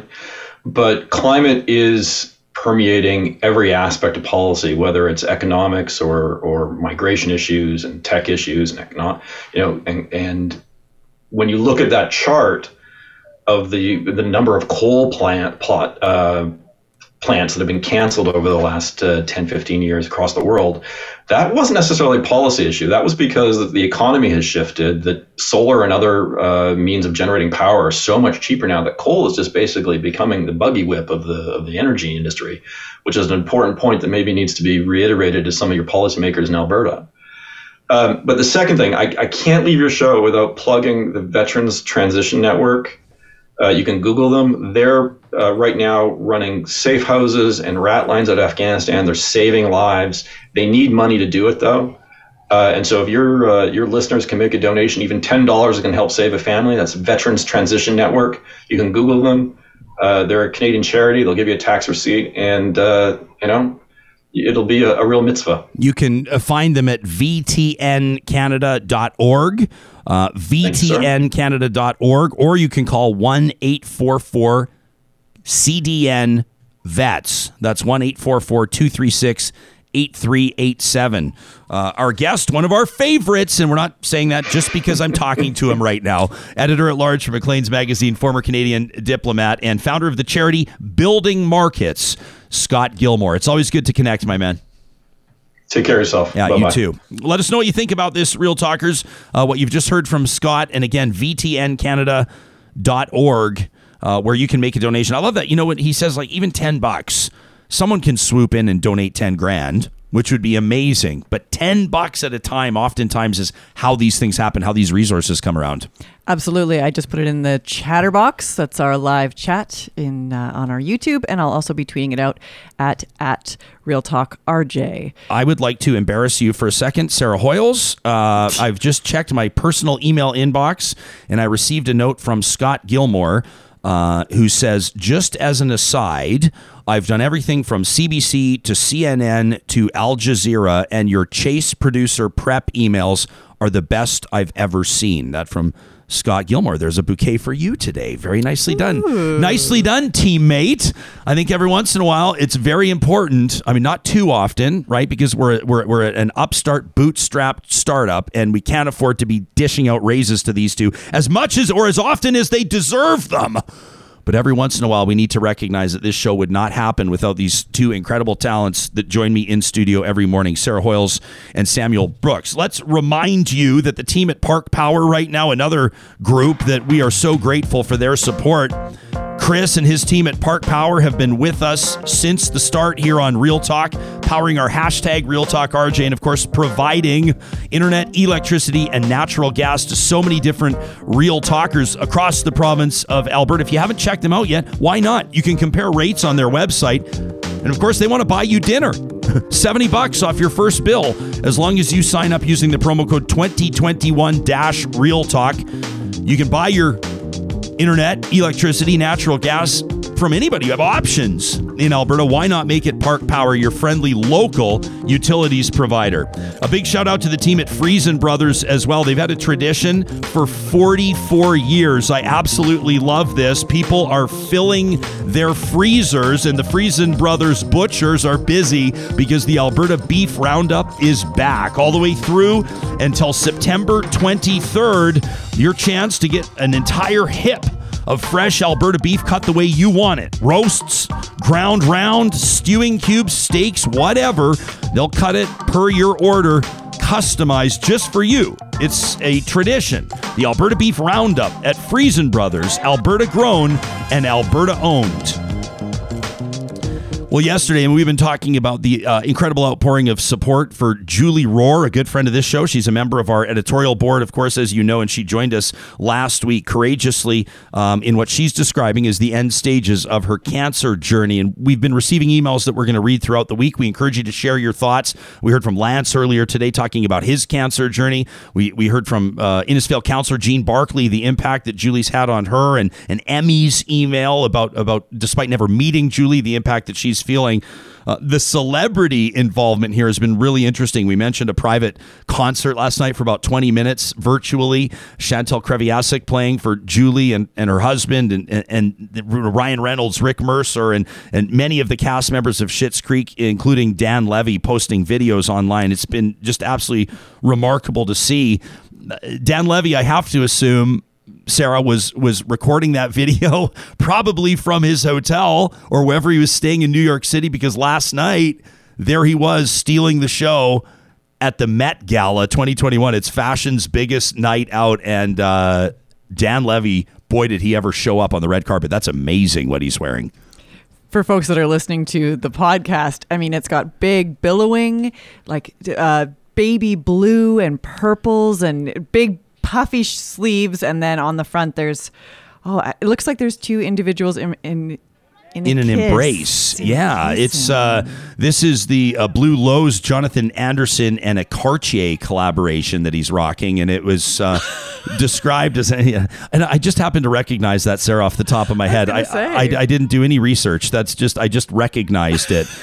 But people are describing it in all seriousness, inspired by the Costume Institute's exhibit called In America, a Lexicon of Fashion. And then this year's Met theme. There's a theme every year. Dan Levy collaborated with Anderson to create a powerful ensemble that celebrates the resilience and the love and the joy of the LGBTQIA plus community. So really beautiful stuff. Dan Levy, do you remember? I mean, I know everybody does, but the early days, the VJ on Much, and then he was doing like the after show on like he was doing like reality TV after shows and The Hills, and which was hilarious, by the way. Yeah. But and then boom, and now he's just, I mean, I think like along with his dad, Eugene, people see them as like national treasures. Absolutely. I loved his mom tweeting and posting about how she was so concerned about her sweet, tender-hearted son. How would the world, impact him and see him and treat him. And she just said that she can't believe how much he's been embraced, and she's just relieved and happy. It kind of feels like, we have our guests here, our political analysts, talking about the generational politicians. And then oftentimes, like, because I'm a total nerd and a geek in fantasy hockey, basically I guess, like, for sure, probably, my family first, for sure. And then my job as general manager of the Hannah Haymakers, fantasy hockey, and then real talk. That's kind of how it goes in my priorities. And it always catches your attention at drafts when you have, like, I've just traded for, I don't want to talk too much about it because everyone will lose interest, but I've just traded for Matthew Tkachuk on my team. He's the brother of Brady Tkachuk, and they are the sons of Keith Tkachuk. And Keith Tkachuk was on my team like 20 years ago, so I had to go get his sons. You read into the generational kind of implicate, like, this is an NHLer's son, so he'll probably be pretty good too. And it feels to me like on the content creation side, on the creativity side, maybe even on kind of the national treasure side, it feels like Eugene Levy has, with still lots of gas in the tank. Let's be clear.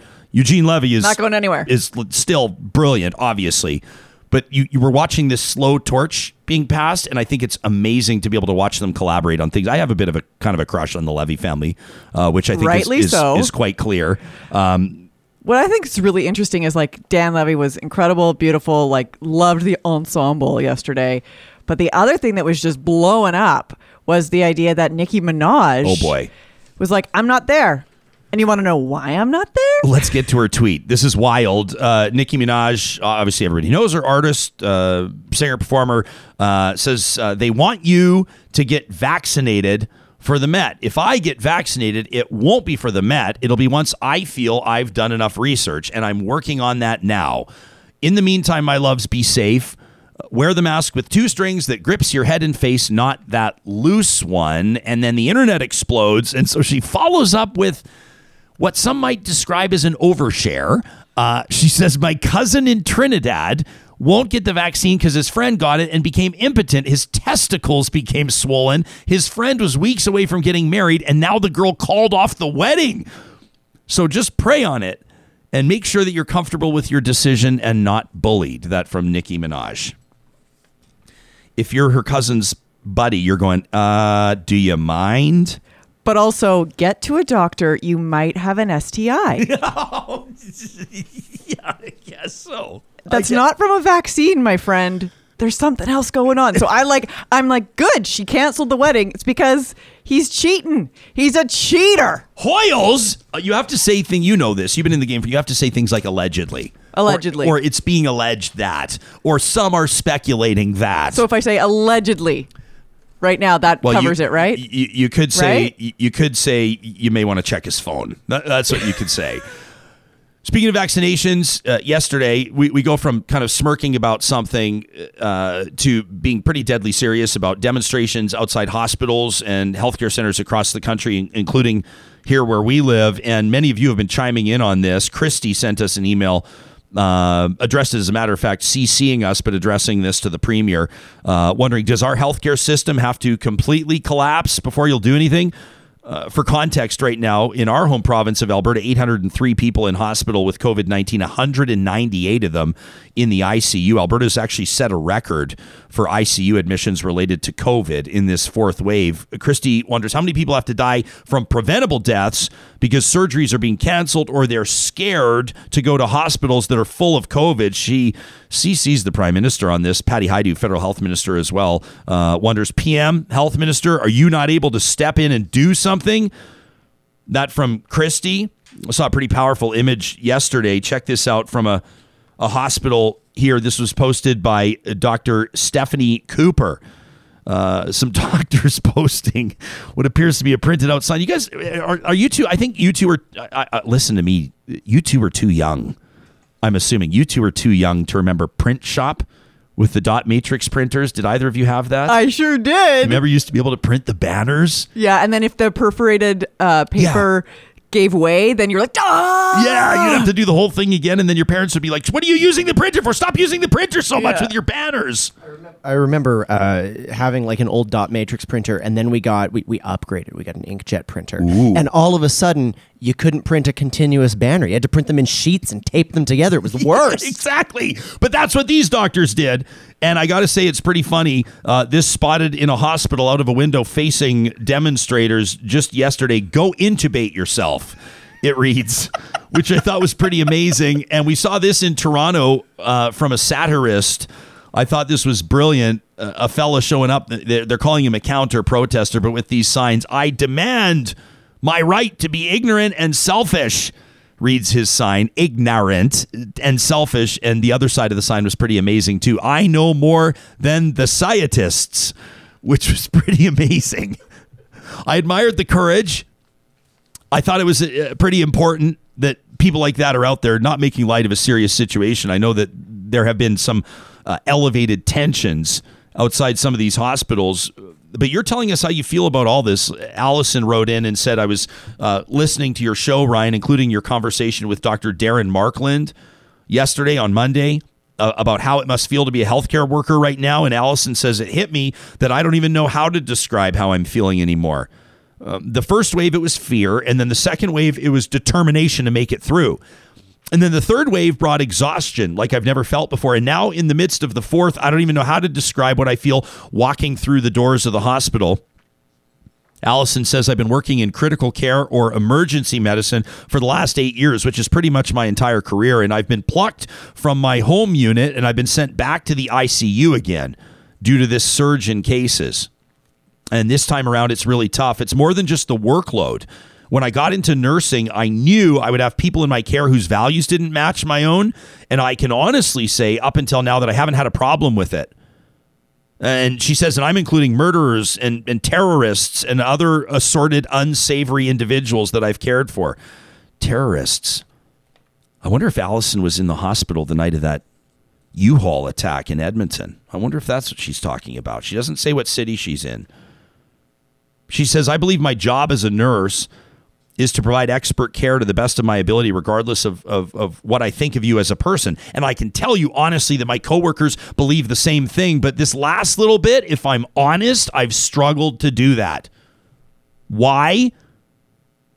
She says, because I'm acutely aware that every unvaccinated COVID-19 patient that I'm getting in ICU is one more person who's preventing a high school friend of mine from getting a spot so he can have his surgery. She says, I'm talking about Eric Mulder. She says, I'm talking about who you mentioned on the show yesterday. The guy who posted the CT scan, the brain tumor. He was told his surgery's been postponed. She says, I really didn't think I would see a day when a mandarin orange-sized brain tumor didn't get you a prompt surgery. And what's more, these patients are young. Many in my age group, says Allison, in their 30s, denying COVID, like they're, even as they're dying from it. And they're begging us to do something when the best tool at their disposal is the vaccines. And other people are outside these hospitals protesting. It's been a deep dive to find the compassion and the empathy that I think is essential to do my job. And if I'm honest, the well is getting dry. She says if there's typos in this email, it's because it was a long, hard day yesterday, and I'm currently pumping myself to go do it again. She says it's my hope and wish that Real Talkers are able to stay healthy out there. That from Allison. Standing fucking ovation, Allison. Thank you for the work you're doing. I don't blame you one bit. That lack of empathy. We talked about this on the show yesterday, that we know that healthcare workers aren't the type that are going to be drawn in and deny quality care to people, but how they must have to dig deeper than they ever have before with people of the same mindset, both outside and in the ICU. What an unbelievable, what do you call it? Scenario is such a tepid, flaccid, insufficient word. It's a debacle. It's a disgrace is what it is. We are going to change gears big time in just a second with a sexuality researcher out of the University of Toronto. What happens to your sex life when you welcome a child to planet Earth, and is porn the best or worst idea? People are going, are you guys really segueing from anti-vaxxers to porn? Heck yeah. It's Real Talk. We'll bring it to you every single day. First, we want to remind you that our friends at Westworld Computers right now have their annual sale right now. This is their Back to the Future school and work sale. And they know that this is the time of year pretty much right now, whether it's something for the kids, for homework, maybe it's yourself, boostering, and like really sort of sending a shot of new tech into your home office. Their Back to School and Work sale. Back to the Future means when you buy a new Mac with Apple Care Plus at Westworld, they'll give you up to $100 to spend on awesome accessories. And if an iPad Pro with Apple Care Plus is on your list, $50 in instant savings on accessories. Of course, you can save up to hundreds of dollars trading in your old or your current Mac or iPad. And don't forget, when you trade it in, no matter how old your gear is, they're going to transfer all your data over for free. For a person like me, a technophobe, that's a huge deal. And they'll also make sure that all your personal information is pulled from your old device and securely removed. Oh, and by the way, if you're looking for work, the team at Westworld is looking for the next generation of the Pirates of Silicon Valley Edmonton chapter. If you'd I love how this is not a boring place to work. This is not a boring place to work at Westworld.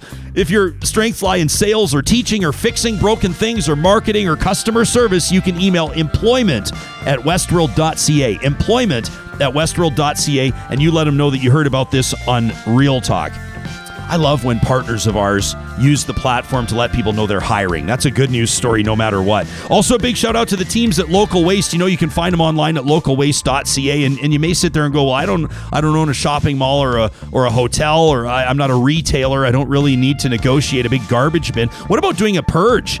What about, taking a tree out of the yard or doing some fall cleanup with your landscaping? What about an estate obligation that you may have? They've got bins of all sizes, and it is their business, most especially in Alberta and Saskatchewan, to find you the perfect fit.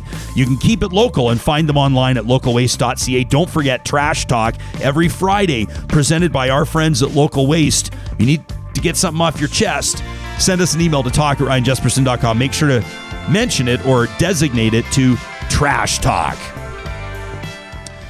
Well, sexual well-being, we can all agree that it's an important contributor to the quality of a relationship, in particular the romantic quality, and of course your health and quality of life. But what happens when kids enter the mix, and what can you do in a healthy sense to get your groove back? This is Nathan Leonhardt's wheelhouse as a sexuality researcher, a doctoral candidate, a Vanier scholar at the University of Toronto. He's published more than 35 academic articles on things like pornography, sexual passion, and sexual quality. Over time, he's been featured on CNN, Men's Health, Psychology Today, and now Real Talk. Nathan, welcome to the show. It's great to have you here. Yeah, thanks a lot for having me. How did this get on your radar?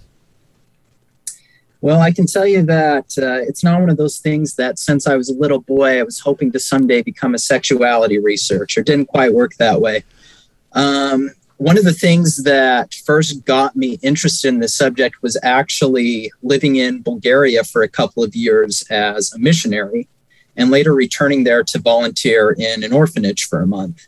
And just in some of my experiences there, I worked with a couple that the husband ended up having an affair. It really devastated the family.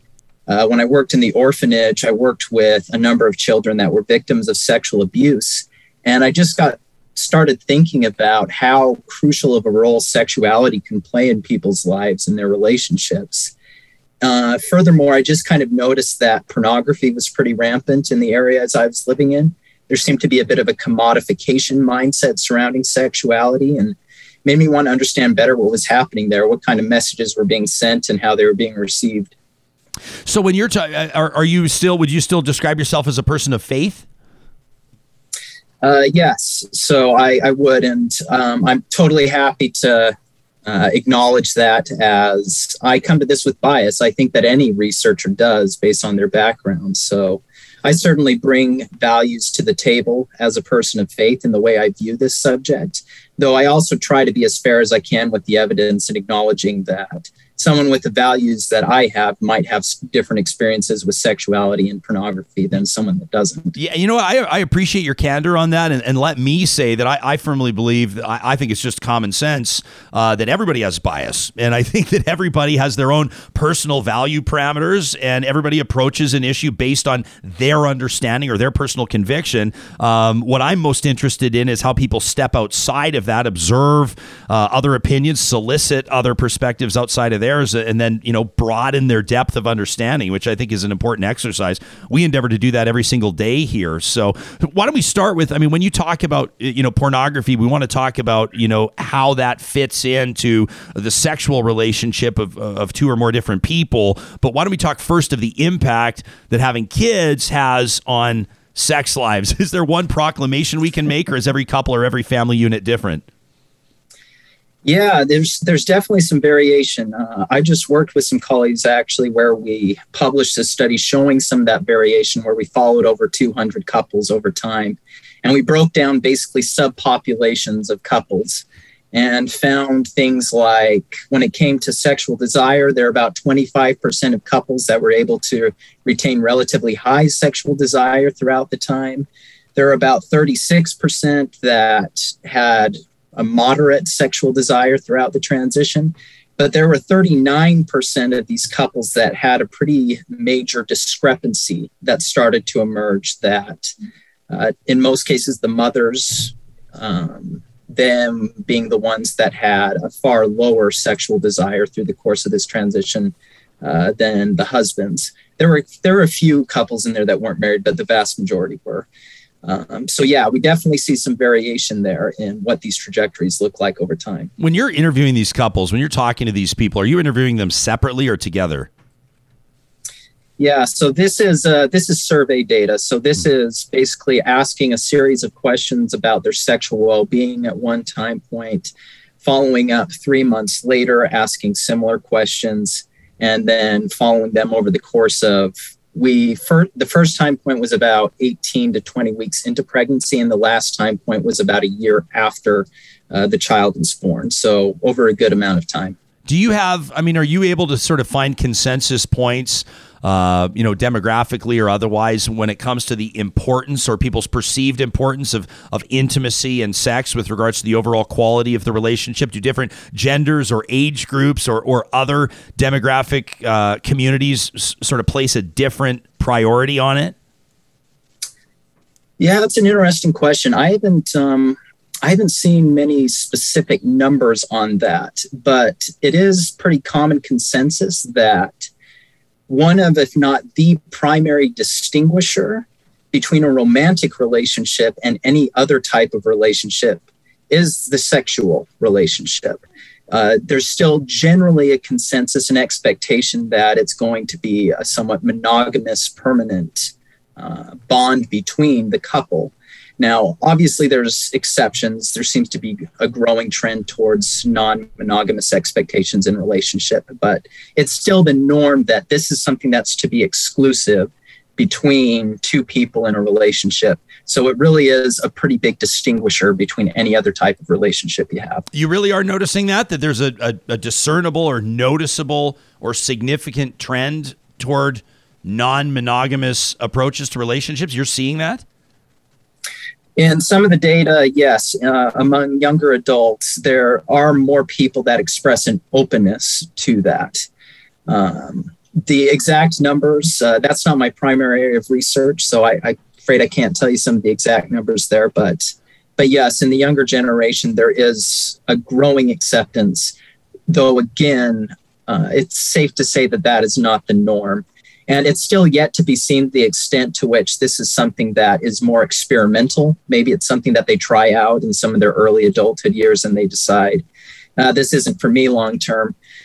Or it may be a growing trend that continues to grow. We don't really know yet. But once again, the norm remains an expectation towards exclusivity and monogamy. I'm feeling a Real Talk Y Station question of the week coming on about sexuality. You're inspiring something here, Nathan. I'm looking forward to what our audience will say. We'll ask those questions. You wouldn't ask someone to their face oftentimes. Emma on our live chat says, I'm not going to lie.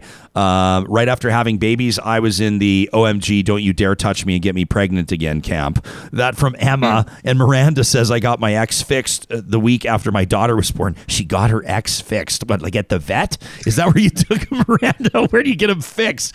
So some people, the well dries up with regards to intimacy and the frequency of it, or the quality of it, or the interest of one or more parties in the family unit. And some turn to pornography, to self-stimulation, to masturbation. And this is what you're taking a look at right now. Take us into, how this is on your radar and what you're finding from these surveys.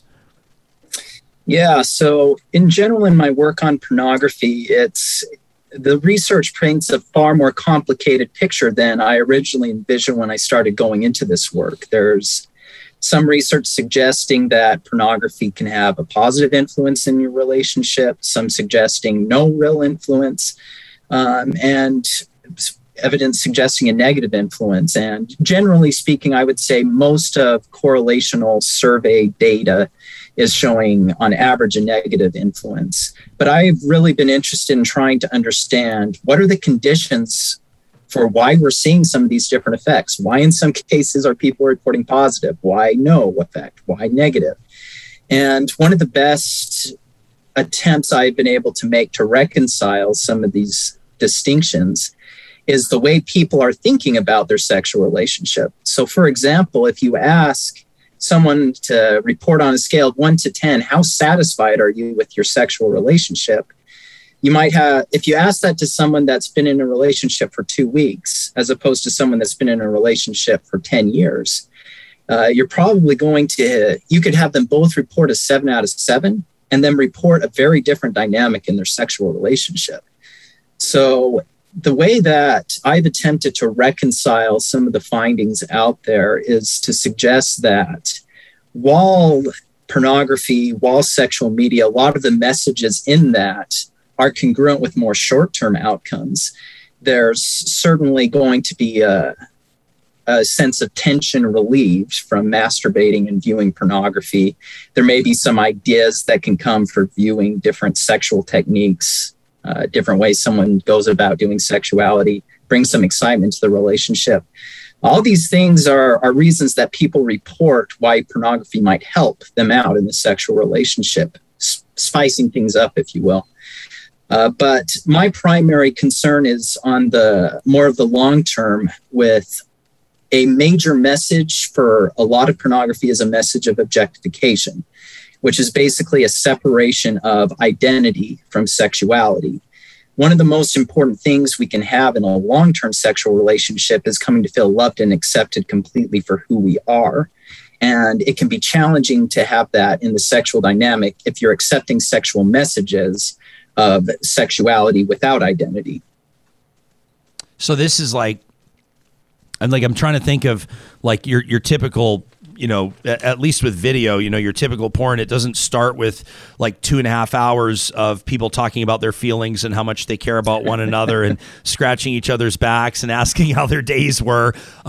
If I remember correctly, the guy just kind of shows up to fix the shower, and the lonely housewife is home. And I'm not trying to make light of it, but well, I guess I am. And but there's kind of this unrealistic. Obviously, I mean, the whole point is that it's fantasy. And I don't think people tune in to listen to the 2.5 hour chat ahead of, when they get into it. How much of an impact does that have on sort of, what people will bring to a relationship? In the sense of if you view, and maybe you're the researcher, not me, but maybe you can say men are this, men are from Mars and women are from Venus and whatever. Or I would imagine it's probably way more complex than that. But maybe you get to a point where somebody who's really into, and you might even use the word addicted. I've heard people talk about being addicted to porn.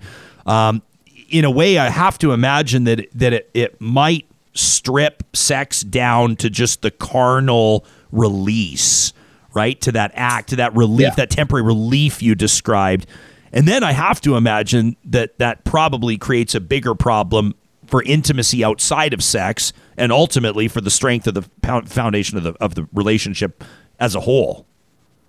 Yeah, I'd say that's one of the primary concerns. So you might you might look at there's a physical component to a sexual relationship. There's an emotional, there's a relational. For many people, there's a spiritual. If you're only focused solely on this pleasure-centered physical aspect of sexuality, it absolutely makes sense that viewing something like pornography could help to stimulate that and can bring some extra excitement. But the material being viewed is definitely, on average, from what we're seeing in content analyses, isn't so congruent with some of those other pieces there. And there are caveats, certainly. There's a wide variety of factors that influence the degree that it actually influences your expectations around sexuality. You need to consider how early people started viewing it. You need to consider the extent that it's an exclusive source of information about sexuality. All of these different minor nuances come into play for how deeply it's going to influence the sexual dynamics in your relationship. But there is pretty consistent evidence emerging with following people over time that it does at least have a subtle influence on the way people view sexuality in relationships. Interesting points here on our live chat. I always appreciate people just letting us know where they're at on this. Jen says that she and her hubby, she says, have always sort of taken the position that we do have kids, but we can't forget about us. And she says that sex and communication are a huge priority. Communication is key, says Jen. We're going on 14 years. She says that, and her perspective is that porn sets unrealistic expectations, so she's not a fan. Kim with an interesting question. I don't know the answer. I'm sure you might. Says she wonders if the rate of porn consumption or porn use by the under 18 crowd, or let's call them the next generation, the young adults, she wonders, isn't it extremely high? And is it fair to say that the message of the objectification of women for straight men is just as bad as it ever was in the scenarios that they observe? Is she onto something? Yeah, so I don't have the numbers off the top of my head, but certainly a number of publications where we've looked at age of exposure to pornography and frequency of use. And yes, it is becoming a fairly normative aspect of growing up. It's extremely rare that someone makes it to adulthood without some sort of exposure to pornography. And I would probably agree that this is where some of my biggest concerns come in, of this age of exposure and it becoming a primary source of information surrounding sexuality. If you have someone that starts to view pornography in their mid-adulthood years, they're in a relationship, they have a lot of experience with sexuality, it's likely not going to have as profound of an influence on the way someone views a sexual relationship. If you have someone start viewing pornography on a fairly consistent basis at age 11, 12, they're not getting many alternative sources of information about how sex actually works. I have a lot of concerns about some of the messages that they might be internalizing and the scripts, their understanding of sexuality that they're eventually going to be taking into a relationship with a partner. We've got some great comments online. Michelle says that rom-coms, romantic comedies, are equally unrealistic, setting people up for disappointment. Probably right. Lisa says, I often wonder if ease of access to porn changes people's expectations when it comes to sex. Ease of access.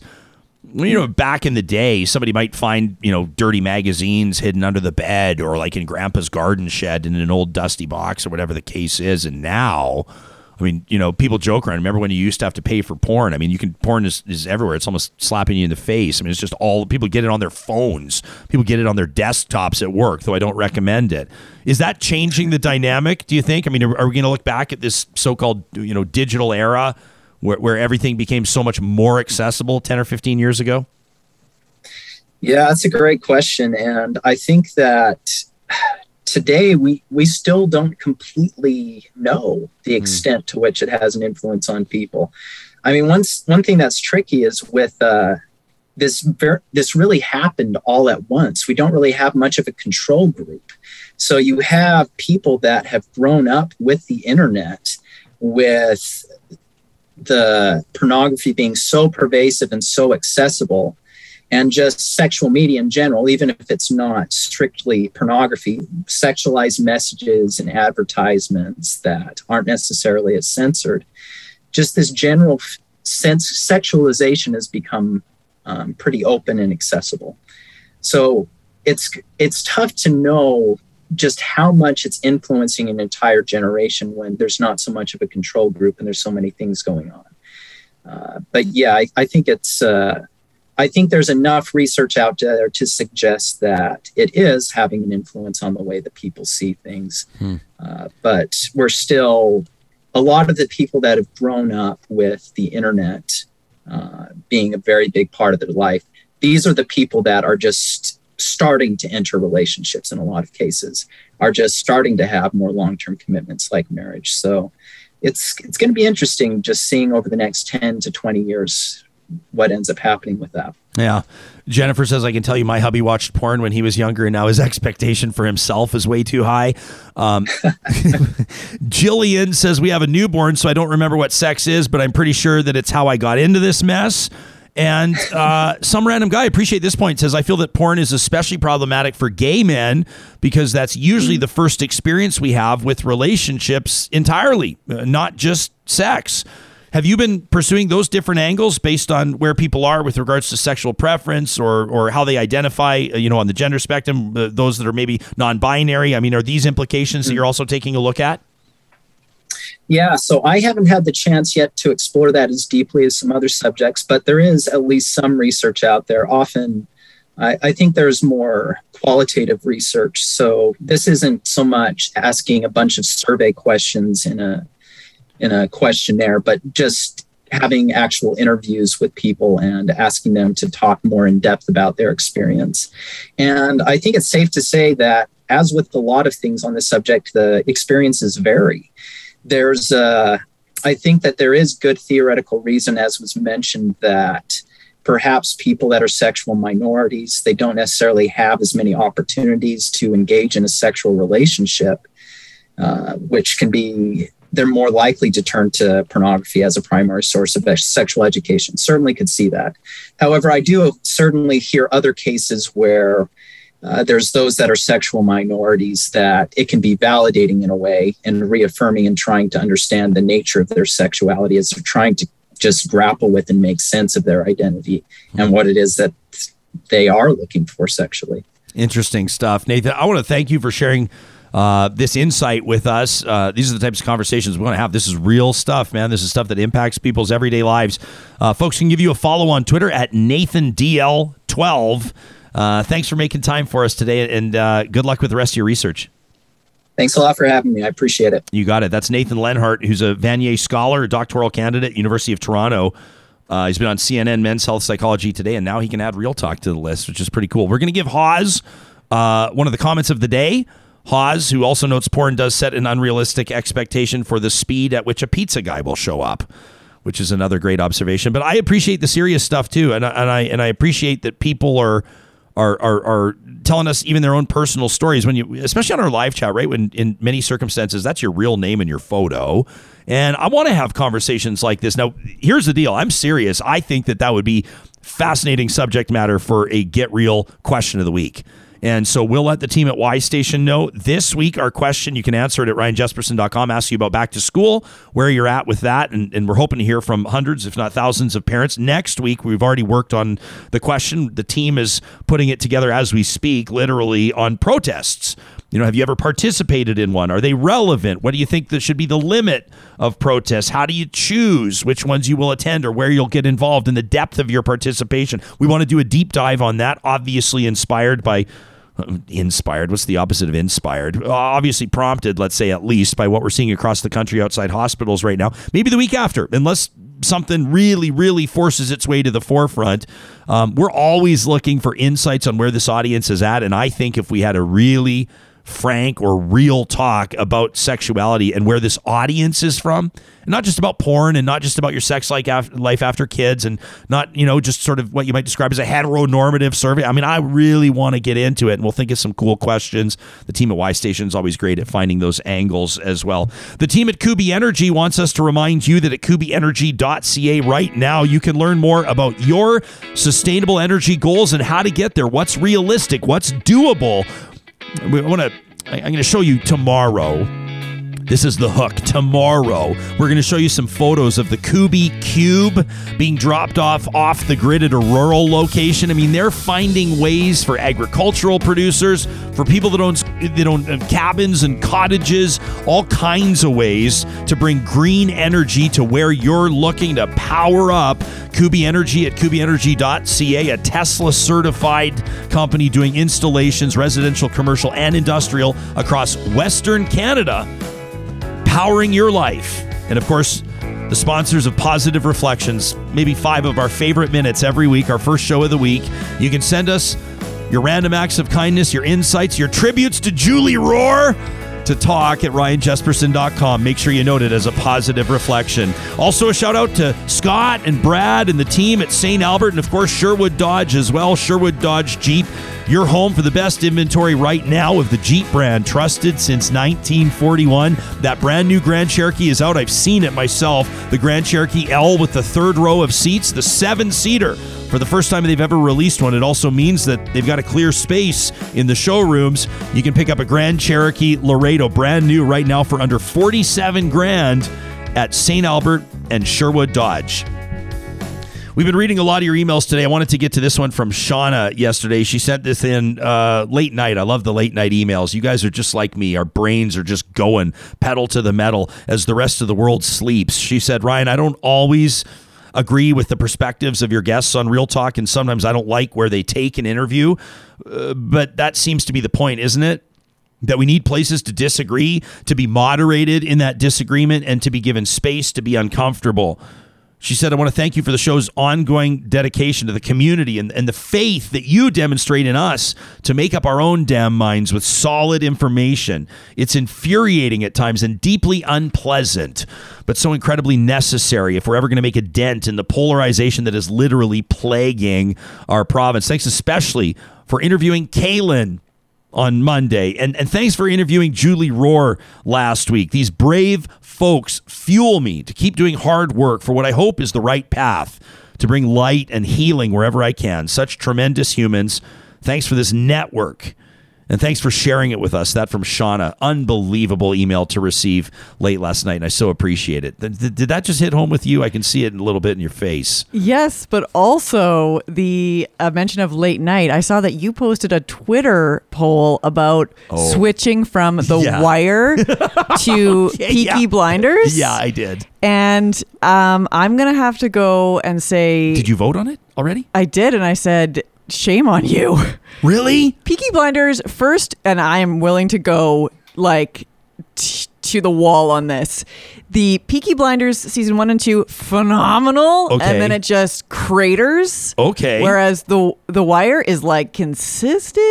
I'm sorry. I mean, throughout. the Wire to me, and first of all, before we go, are you in on this at all? Do you have a skin in the game with Sam with regards to either Peaky Blinders or The Wire? I don't. I've seen The Wire. The Wire's phenomenal. It's one of the greatest TV series ever made. I will admit, have not watched Peaky Blinders. I've got to be honest, and I know that people are going to judge me for saying this.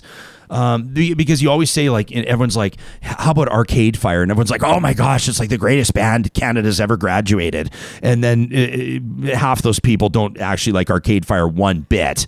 Or like, how about this new restaurant downtown? Have you ever tried? Oh my gosh, it's such a fabulous restaurant, but like people actually can't stand it. The portions are too small, and I just want a shepherd's pie. I don't want all this fancy fruit. People always try to say they love something to fit in with the cool kids, but they don't love it. And The Wire's okay.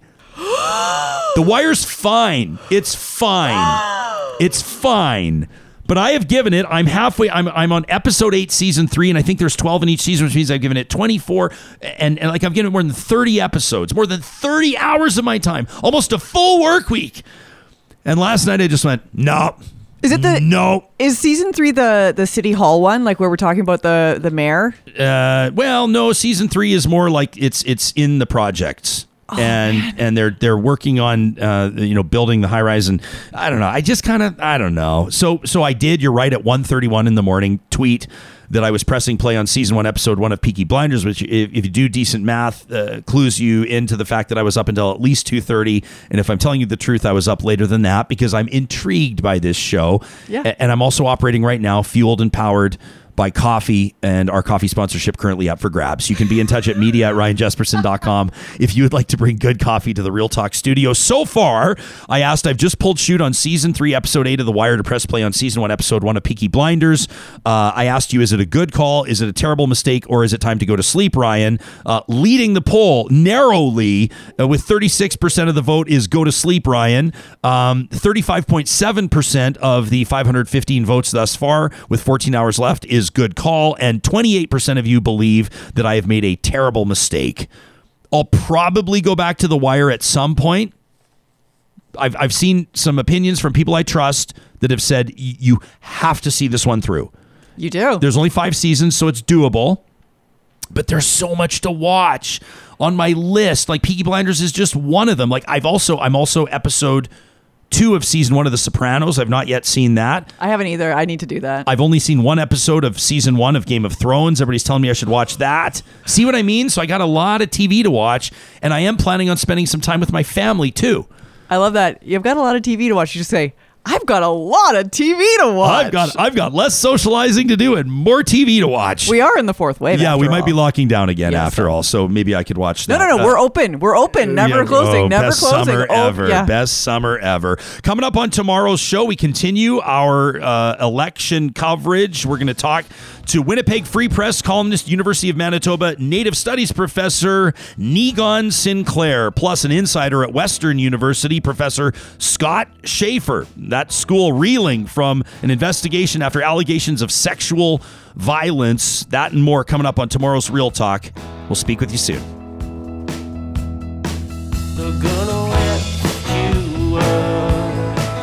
Real Talk is hosted by Ryan Jesperson. Editorial producer, Sarah Hoyles. Technical producer, Sam Brooks. Managing director, Josh Dunford. Account coordinator, Tanya Franklin. Merchandise operations, Katie Cook-Chivers. Website design, Mike Johnston. Voiceover by me, Carrie Skelton. Real Talk's editorial board is Supriya Dwivedi, Ahmed Ali, Ann Castleman, Corey Hogan, Julie Rohr, Harman Candola, Catherine O'Neill, and Chris Henderson. Real Talk is recorded in Edmonton, Alberta on Treaty 6 territory, the traditional and ancestral territory of the Cree, Dene, Blackfoot, Saulteaux, and Nakota Sioux, home to Métis settlements and the Métis Nation of Alberta. Real Talk is the flagship property of Relay Communications Group Incorporated. All rights reserved. For more, check out ryanjesperson.com.